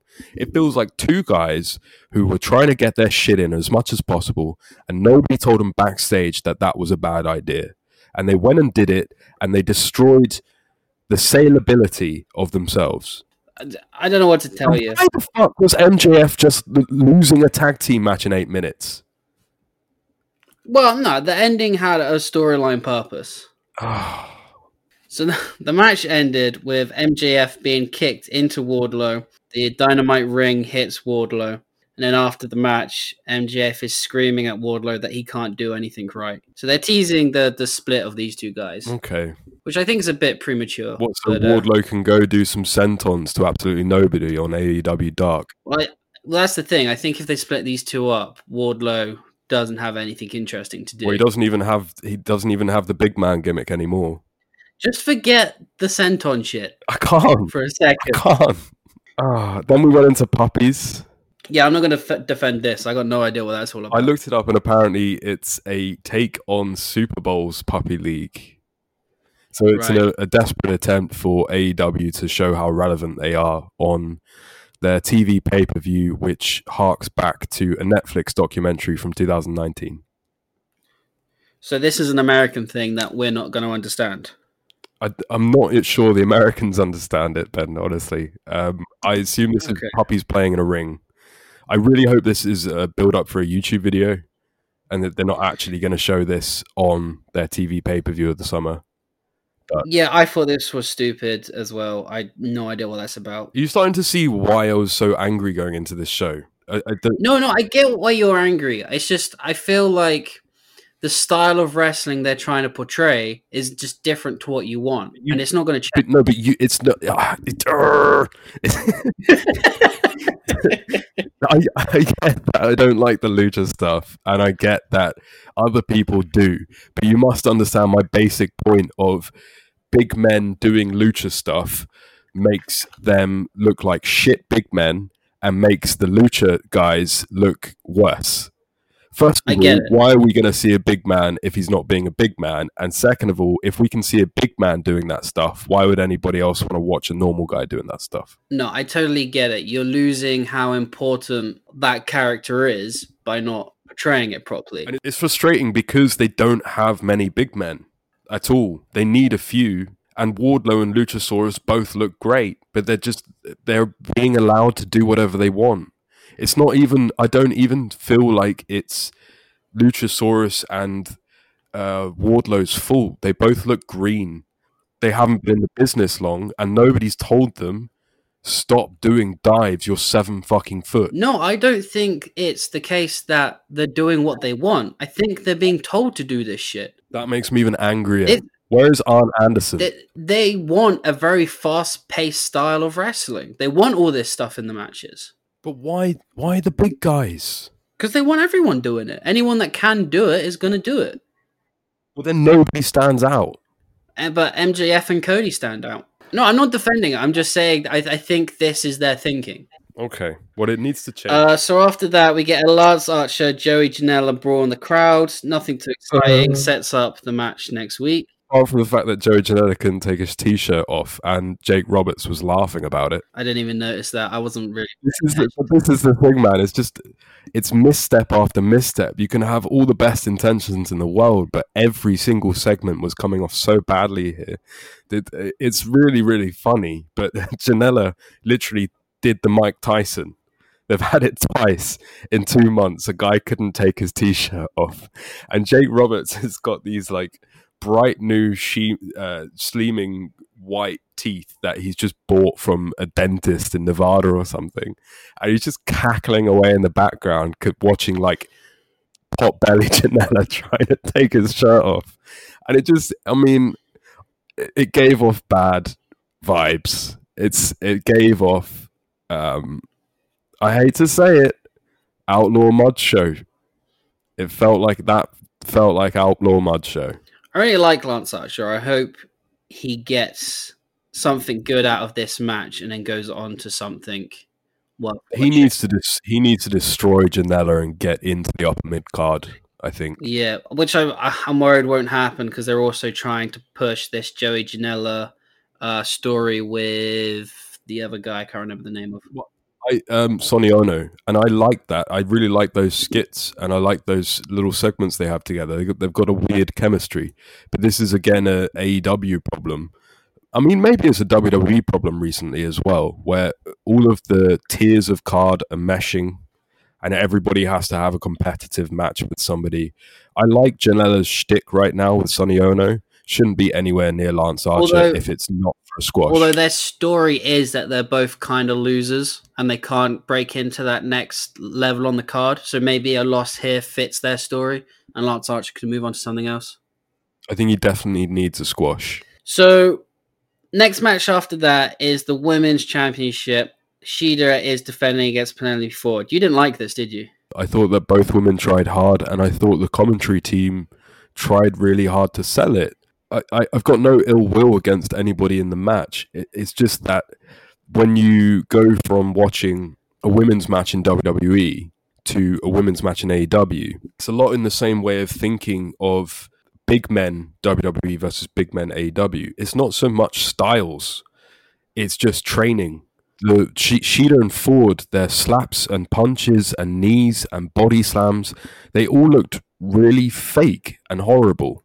Nothing. It looked like John Cena's punches circa 2007. Well, Ford is very young and very ill-experienced. And I think that this is the best match she's had so far. She's not done an awful lot of great stuff up till now. She impressed me more than Shida, honestly. She looked really good in this match. They both need, like, if they were WWE, and say what you want about WWE, they would be taken off TV and sent to developmental. They're very the basic stuff, the holds, the punches, the slams, look really bad, especially in direct competition with people like Io Shirai and Sasha Banks, who are at the top of their game. Unfortunately, AEW don't have that luxury, though. They can't just send someone somewhere else to be trained. That's why I feel like guys like Arn Anderson, Tully Blanchard, Jake Roberts, even Jim Ross seem to just be sitting on their hands and taking the money.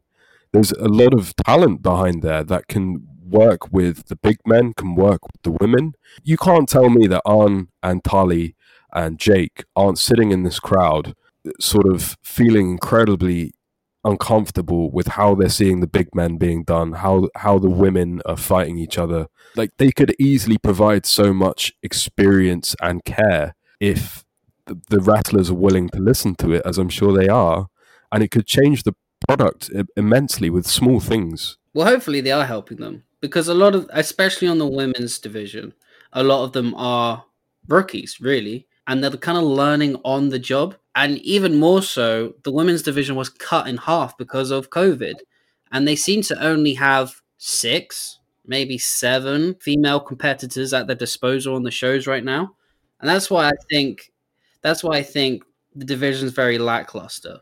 I know the creative also isn't doing their best job with the women's division. But Shida versus Ford is the best we've got to go with right now, especially with Britt Baker out of action. And I think Penelope Ford stepped up. This was the best match she's ever had that I've seen of hers. I think she did the best with the opportunity she gave. And I said from the outset of this that I've got nothing against the actual people. The commentators and the wrestlers tried their very best, but it just looks amateur hour in comparison to the other product. I think the problem with AEW's women's division is they don't have a locker room leader there to say this is not good. This is bad stuff.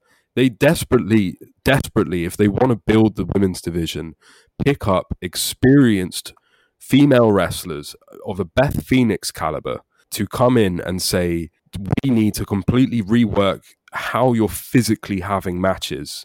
And by the way, I'm taking over booking. Yeah, I've said for weeks now, if they got Lita or Gail Kim to come and run that division, they would change the thing on a dime. Either do that or bin the women's division off and have your bikini girls, because you can't have both. This is not working. It's not been working since the beginning of AEW. And instead of trying to do something about it, it feels like they bother with it every couple of weeks. If they're not going to actually put the effort and money into the women's division, they're not going to give it the time or space, take it off TV. I think, unfortunately, they couldn't bin it, though. I think fans would be in uproar more than what they currently are. Then they need to put a lot of work, time, and money into it. Oh, they definitely do. I don't think anyone's arguing that. Anyway. So next up, we get the Taz promo. Oh, no, sorry. This is a video of Taz describing how Cage is going to beat Moxley and how dangerous Moxley's double underhook finisher is. But he proves scientifically that Mox can't get the move on Cage because Cage traps are just too big. I've been loving everything Taz, and I've been loving these little scientific essay video packages that Taz has been doing over the past couple of weeks. I think it's a real shame that this match might not happen because of WWE, because Taz, whether Brian Cage and Mox have or not, I mean, they kind of seem to phone it in. Taz himself has been building this main event so hard to try and get something out of it. Taz is the real MVP of AEW right now. He definitely is. He's doing everything right that Jake the Snake got wrong with Lance Archer. But he's the only, if you think back through this sort of lackluster build towards this main event match, he's the only person out of the three of them that's made it feel like I want to watch that, really. Yeah, since the first 6 to 8 months, I've really been quite uninterested in Jon Moxley. He's really been underwhelming since he won the championship. I think Mox just desperately needs a main event feud, but the problem is that they don't book anybody to look main event because they have their big guys doing sentons. I think him versus Omega would really change the program for both of them. They need to change Omega before they can get him back with Mox. Yeah. No, I get what you're saying. This is where their booking is continually shooting themselves in the foot because they're not positioning anybody apart from a few main boys to be in the main event. So it's not so much Mox as Mox not having anything to do. So talking about some of the main boys, we go on to Cody versus Jake Hager, which was maybe Cody's worst ever match in AEW and Jake Hager's second best match. Jake Hager has been shite in all of his AEW matches. Some people defend him, but I don't think he's added anything to this company. Well, again, he was brought in as a much-needed big man. They're trying the big man thing, and all big men are failing because the company is run, as you say, for the lucha. You can't have a big man doing big men because AEW have created a psychological disorder in their fan base where if anybody actually tries to portray character and psychology rather than wrestling skill, they're shit on. Yeah, but Jake Hager's not even doing that. Oh no, but they ruined Hager the second that he started laughing and joking around with the Inner Circle. They should have kept him serious, and I do honestly believe that they should have kept him away from a comedy unit. And it's kind of this, the Inner Circle for me now is really starting to break apart, and what was fun and interesting and great is actually hurting everybody in that apart from Jericho now. Yeah, well, if Sammy Guevara is going to be off TV for a while, Santana Ortiz have been eating losses, and Jake Hager looks shite in this match. The stable is completely fallen apart now. Chris Jericho is the only person with momentum. And that's class. I hate to say I told you so, but that's classic Hulk Hogan booking himself. But yes and no. I feel Chris Jericho was really trying to push Sammy Guevara. He was really trying to give him a spotlight and took him under his wing. The crucial issue with AEW, more than any other little niggling issue that they need to sort out, is their main stables. You've got Jericho's stable, the natural heels, versus the Elite, who are positioned supposedly as baby faces. The problem with the Elite is that most of them are incredibly unlikable. We've already been over this territory. We know that. Yeah. They've already got loads of heels. So how do they make the Elite and the Bucks and Omega a heel unit and make the Elite a heel unit? Then they've just got 2 heel units. Yeah, it's just unfortunate. The Elite they've always been heel, but because the company is named after them, they kind of had to be the face of the company. It is what it is now. I think the story they're running with Hangman Page versus Matt Jackson, that the Bucks are eventually going to turn heel, and I would like to see Omega turn heel with them. So those 3 are heel, and then Page and Cody stay face. Because I'm really enjoying Cody as a face. Cody's a great face. His promos are on fire. What AEW has taught me over the past couple of years is that Cody can do either. Cody's a great face just as much as he's a great heel. And I don't know whether Omega and Young Bucks are actually dislikable in real life, but they come across as it. Even when it feels like when they're baby faces, they're play acting baby faces, and they're going to go in the back and giggle like Scott Hall and Kevin Nash used to do. I just feel that they've always been heel their entire careers, and this is the first time they've been proper baby faces. They've kind of been tweeners, where the crowd really loves them, so they play out the crowd, but in ring, they're still the heels. This is the first time that they're meant to be pure baby faces. So again, they're learning on the job, and they're not really doing what best suits them. So, back to this match. Cody did win. I don't know what to say, man. It was a really lackluster match. I wasn't excited going into it. I've not been impressed with Hager's stuff. I enjoyed it a little bit more than you. I love the fact that Hager's theme tune apparently is "Tell the World I'm a Jerk" over and over again. Cheap heel heat, sure, whatever, man. It's some really good mat wrestling to open. I had a migraine for most of this show, and when I saw some mat wrestling, I just had a headache. I enjoyed the fight over administering an ankle lock early on.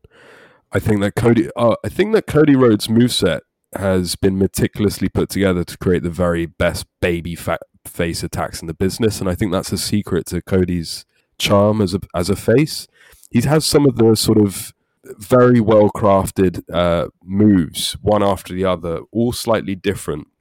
None of them are quite like a normal moveset that come together to create heat-generating moments for a crowd to come back and chant for his name. But I do think he's beginning to fall into an 80s routine. You look at this match, you look at pretty much any of his other TNT Championship matches, and it's mat wrestling, high-flying, outside, advert, outside, selling, babyface fire, maybe a bit of blood, comeback, big moves, submission, win.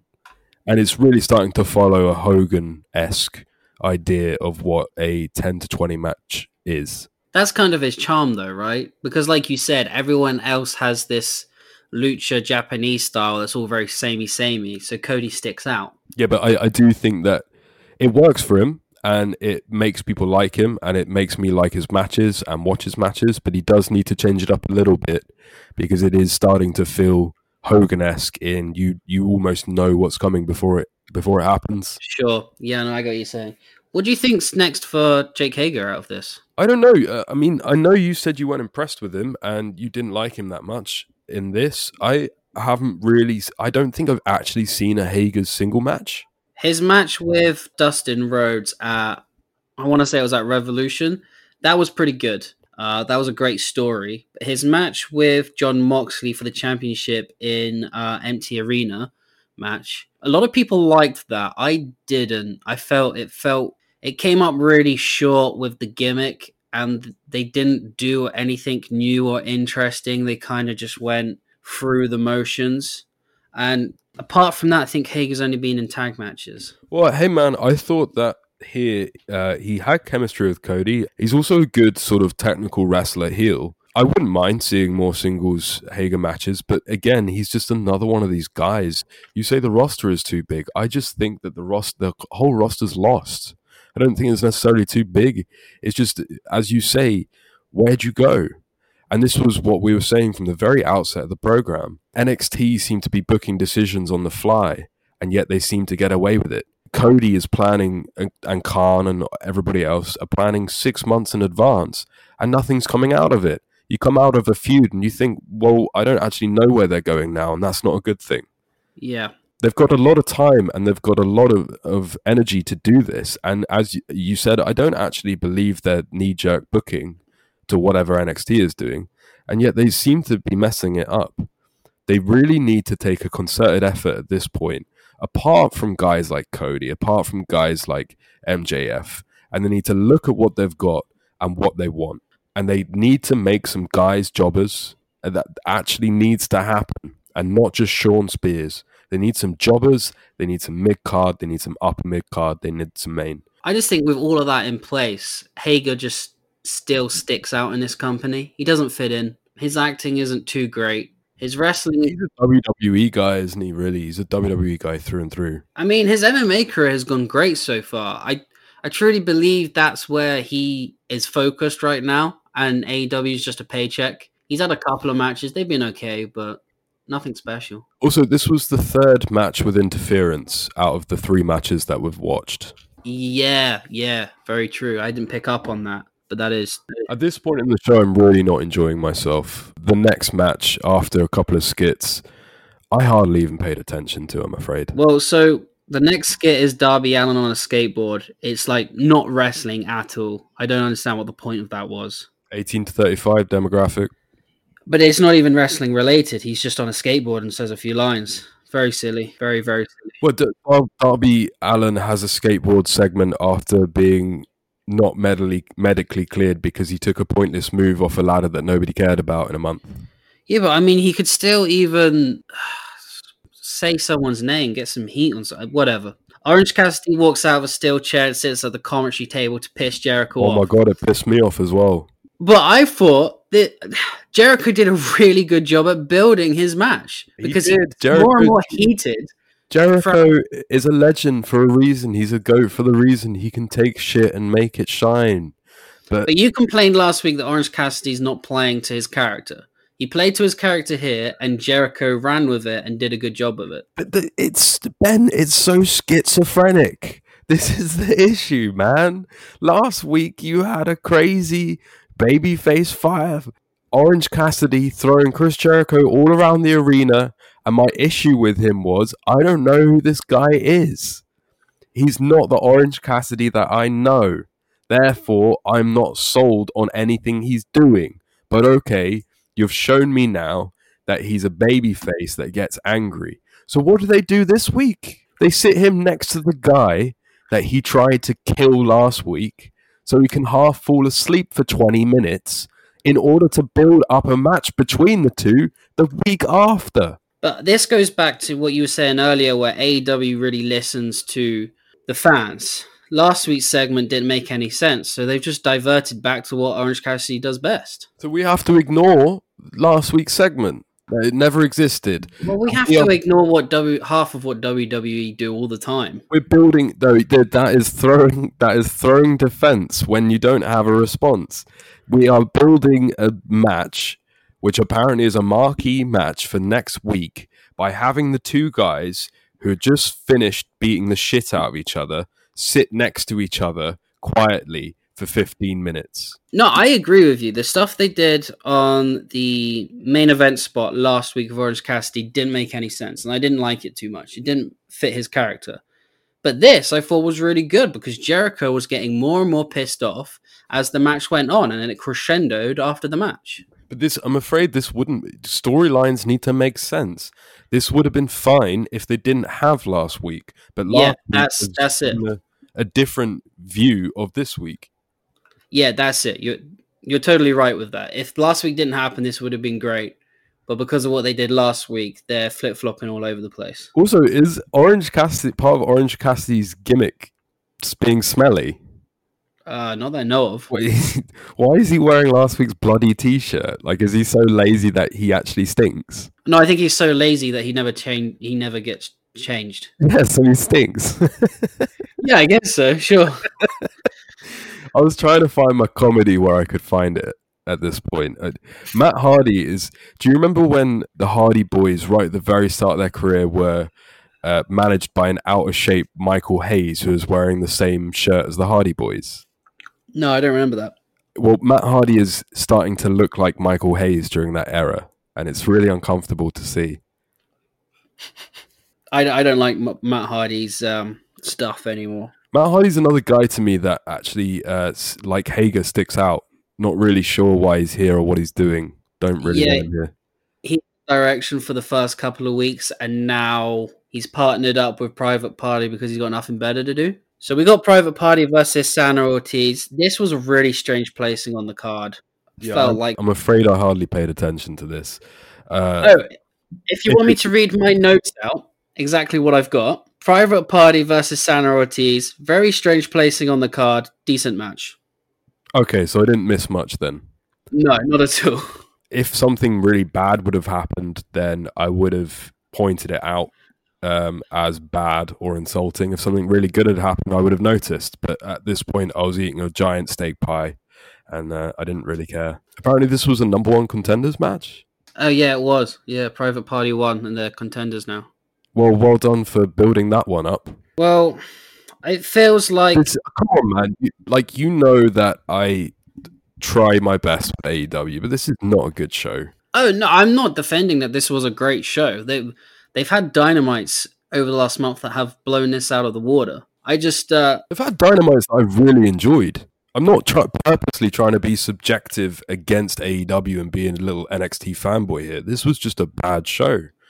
I've enjoyed loads of Dynamites before that I thought they ticked all the boxes, and I really enjoyed the last pay-per-view, but this really let the team down, and it kind of gave NXT that shit-eating grin of, we got you and we didn't even try.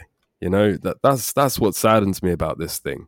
Because your whole point that you make, that we've made over and over again, is NXT made a TV pay-per-view on the fly. And this was planned. This was planned in advance, and I was looking forward to this one before I even knew the other one existed. And NXT is coming out and beating this show. The only thing I'm defending about this show is that it's long-term booking and everything makes sense. Whereas some of the NXT stuff doesn't make sense. But in-ring ability, the matches on NXT were much better. Yeah. Okay. So we get that Taz promo that I think everybody liked. And I think what's different about this is the jab that he had on WWE was just real. There was no silly Cody smashing up a throne. It was just a single line that everybody's thinking, and Taz said it. It's also the delivery as well. Like, Taz said that like he couldn't give a shit. Like, Vince McMahon, you're never welcoming me back. I'm not getting your Hall of Fame. Do I care? Like, he said it in such a New York accent as well. Like, he didn't even have to mention them. Everybody knew what he was talking about. He picked something that had nothing really to do with AEW is better than you in a creative way. We just actually care about people, and we find it funny that you don't. Yeah, so paraphrasing a little bit, but this is the line. He claims that Moxley is hiding, and not because he has coronavirus, because he's been tested twice already and they were both negative. And he would be tested again next week if he actually turned up. And Taz knows that he's not got the virus because they don't run a sloppy shop. He also went on to say, Mox, you have a case of one thing, the chicken shits. Yeah, that was fantastic. Yeah, no, that was a fun promo. Taz. Oh, it's so nice to see him on my television. I used to love hearing his podcast. Now I can actually see him in real life again, and he's knocking it out of the park, man. Yeah, he's the real star player right now. Definitely is. So then we go on to our main event. It's Best Friends versus the champions, Omega and Hangman Page. Let's talk about this entrance for a second. So best friends turn up in Trent's mum's minivan. This is meant to be a joke of FDR's truck entrance, which in itself is a rib off Cody doing that truck entrance that horribly failed. Did you like it? Look how funny we are on all of our in jokes. Okay, I'm going to defend it because best friends are a comedy characters. And they... I said at the top of the show, I shouldn't have laughed at Robert Stone and I shouldn't have laughed at this. And I hated myself for it, but I laughed.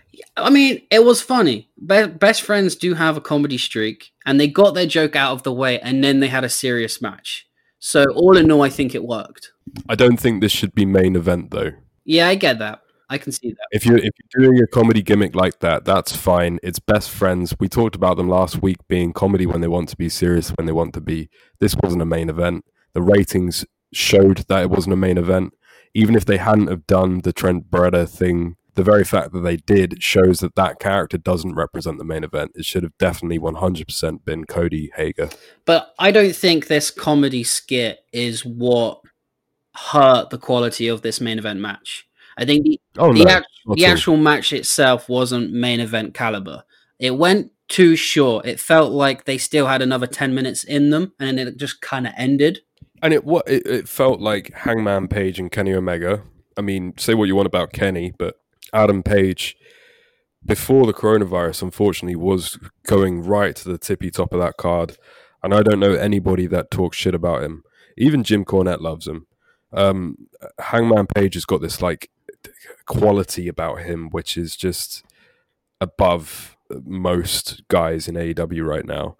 And it just felt like two big guys, Kenny's getting there, two almost main event stars against mid-card villain of the week, you know? Best friends are mid-card. There's no way of picturing them as main eventers. Yeah, but that's what I mean. It felt like an episode of X-Files or an episode of Doctor Who where they have a villain that comes up for their show and then you never see that villain again. They were competitors of the week. So then after the match, FDR tries to give a beer to Omega and Hangman Page to celebrate their win. Hangman obviously takes the beer and Omega pours a beer out to piss him off. And you didn't like this, did you? No, well, we had a chat about it and I realized that they'd got me for the first time ever. The bastards got me. I was heated at this. I was like, this is so stupid. Kenny Omega looks like an absolute twat pouring that beer out. And Kenny's supposed to be the face, and FTR's supposed to be the heel. And then I realized, wow. Yep, they played you, my friend. So this is actually some clever storytelling, I think, because there's meant to be a divide in the elite as it is, and over Hangman's drinking issue. Obviously, he takes the beer, no problem. And when Kenny pours the beer out, Hangman kind of is like, oh, whatever, man, and kind of walks away while the Bucks celebrate with Omega. But it once again, I do believe that maybe I'm dumb, or maybe AEW think that wrestling fans are cleverer than they are, because I only truly got this angle when I heard about the being the elite thing that they did afterwards, where Page is explaining to Omega that was a sign of respect that FTR were trying to give. Omega acted like a twat about it, and Omega apologized to Page and said, yeah, I went a bit over the line. If they include that on next week's show within a minute, then it's a great angle, but they can't always assume that people are watching their YouTube show. That is a problem that a lot of people have expressed, that they add stuff onto the YouTube show that not even a quarter of the TV audience are watching. But yeah, no, they got me. I fully admit it. They worked me. And it's the first time I've been worked properly like that for years. And they hit close to home as well. Because you offer a guy a beer and the guy just pours it out in front of your face. No, I mean, it's perfect because there's been a real divide between Hangman and the rest of the elite. And this just absolutely fits perfectly. I mean, I could see a 6-man tag down the road with Hangman with FTR against the elite. You're hard on NXT sometimes. I'm hard on AEW sometimes. But really, some of these angles, Undisputed Era, for example, or Page and Omega, would be on fire with crowds. And I don't think it's necessarily either promotion's fault that they're sort of stalling it a little bit too much for comfort, because they're still desperately waiting for that big crowd pop when the crowds are back for a turn, and it can't really be helped. You got to give them both companies a little bit of leeway right now. Yeah, and not just the big angles, the small ones as well. I think we're both really hard on the stupid stuff both companies are doing. I think it was Paul Heyman said it's really hard to gauge what's working and what's not gauging because there's no audience reaction. I can't think of an example, but there's one thing on the AEW show we said, oh, it's really stupid, shouldn't have happened. If there was an audience there for a couple of weeks, it probably would have never happened because they would have seen much earlier on, that's not working, we won't go in that direction. And the same maybe with like the Dexter Loomis stuff in NXT. It might have gone in a slightly different direction if there was a live audience and they could gauge what is and isn't working. That's a great point, and I think it even extends to at-home audience.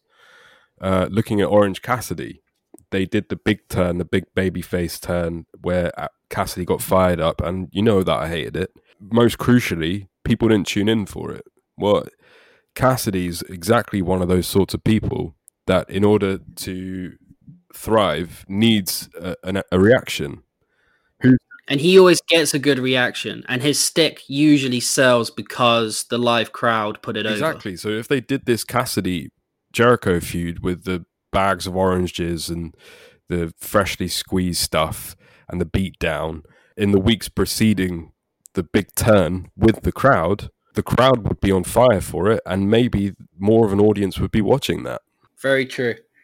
So we can walk away from this just saying both shows suck until there's live audience. Well, I don't like Chris. I'm just trying to come up with the most pacifist. I don't like Chris conclusion. JR, but he was not good on this show.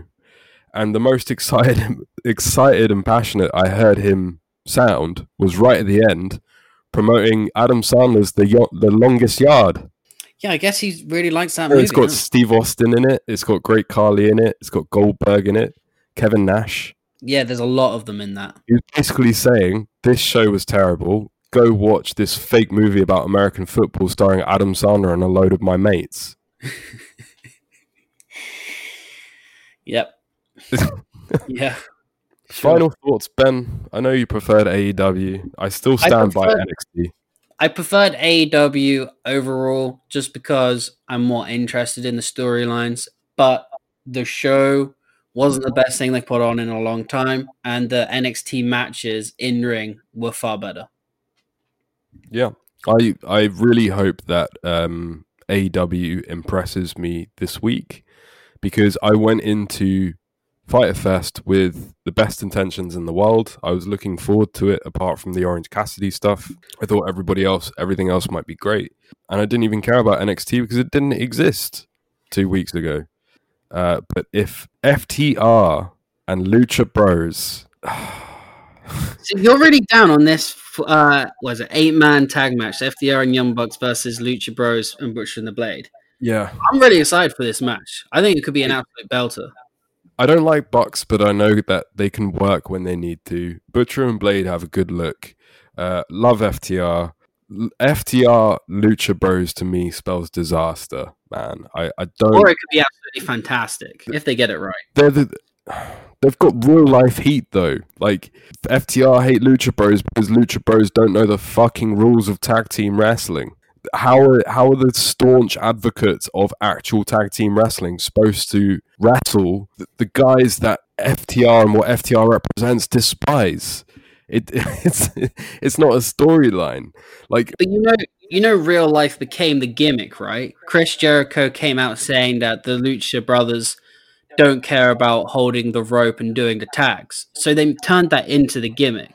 That Lucha Brothers spit in the face of American wrestling. They don't give a fuck. I just hope that this isn't the beginning of the end of FTR already. Nah, it won't be. It'll be great. Okay. We'll see. I mean, on the cards, it looks like NXT is going to win again. Yeah. Yeah. I mean, without a doubt. I think, sadly, I don't want to call the death knell on Fytr Fest 2020, but whatever AEW does, and even if they pull some great stuff out of their bag, I don't think anything is going to compare to Adam Cole versus Keith Lee. It's just No, that's that match is going to be great. Like, regardless of any chicanery around it, or whatever happens, I don't think AEW have got anything on their card that gets anywhere near that point. that match is going to be great, and if they pull it off right, the street fight with Candice LeRae and Mai Yim could also be It great. also could be bad, though. This is where AEW really needs to put it out, because NXT's got a great main event, and everything else that they have for night 2 has been put together on night 1. I think AEW would have won if they had a crowd. Chris Jericho versus Orange Cassidy would have blown the roof off if there was a crowd. So would have the 8-man tag match. So would have Lance Archer and Joe Janela. That would have done really well with an AEW crowd. But without the crowd, I feel they're going to fall a bit short, and NXT might do better. If there's any silver linings to this lack of crowd, I think at the very least, if anybody's actually watching in AEW, it's showing them barefacedly all of the terrible shortcomings that they currently have, because they don't have that crowd reaction. They usually have a crowd reaction to mask any issues that they are having, whereas now a segment's going to fall on its ass if it does. And they need to realize that some things they're doing wrong over and over again, they usually don't see, because they've got a rabid crowd that cheer anything regardless. Whatever doesn't kill you makes you stronger. Hopefully they learn that lesson. Hopefully, whatever doesn't kill you makes you stronger. Tell that to Vince Russo. So next week, we'll be talking about the Wednesday Night War Part 2. And that's probably it, because this one went ages. Yeah, I think next week we should probably go a little bit more into how the years, not necessarily in detail, but how the years have been, who's making the stars, where the storylines are going, who's had a better coronavirus. All right, cool. Nice. And then the week after, we'll jump on the other stuff that we mentioned last week, the ECW stuff. Cool, man. All right. Man, that was 3 hours. That was a pay-per-view.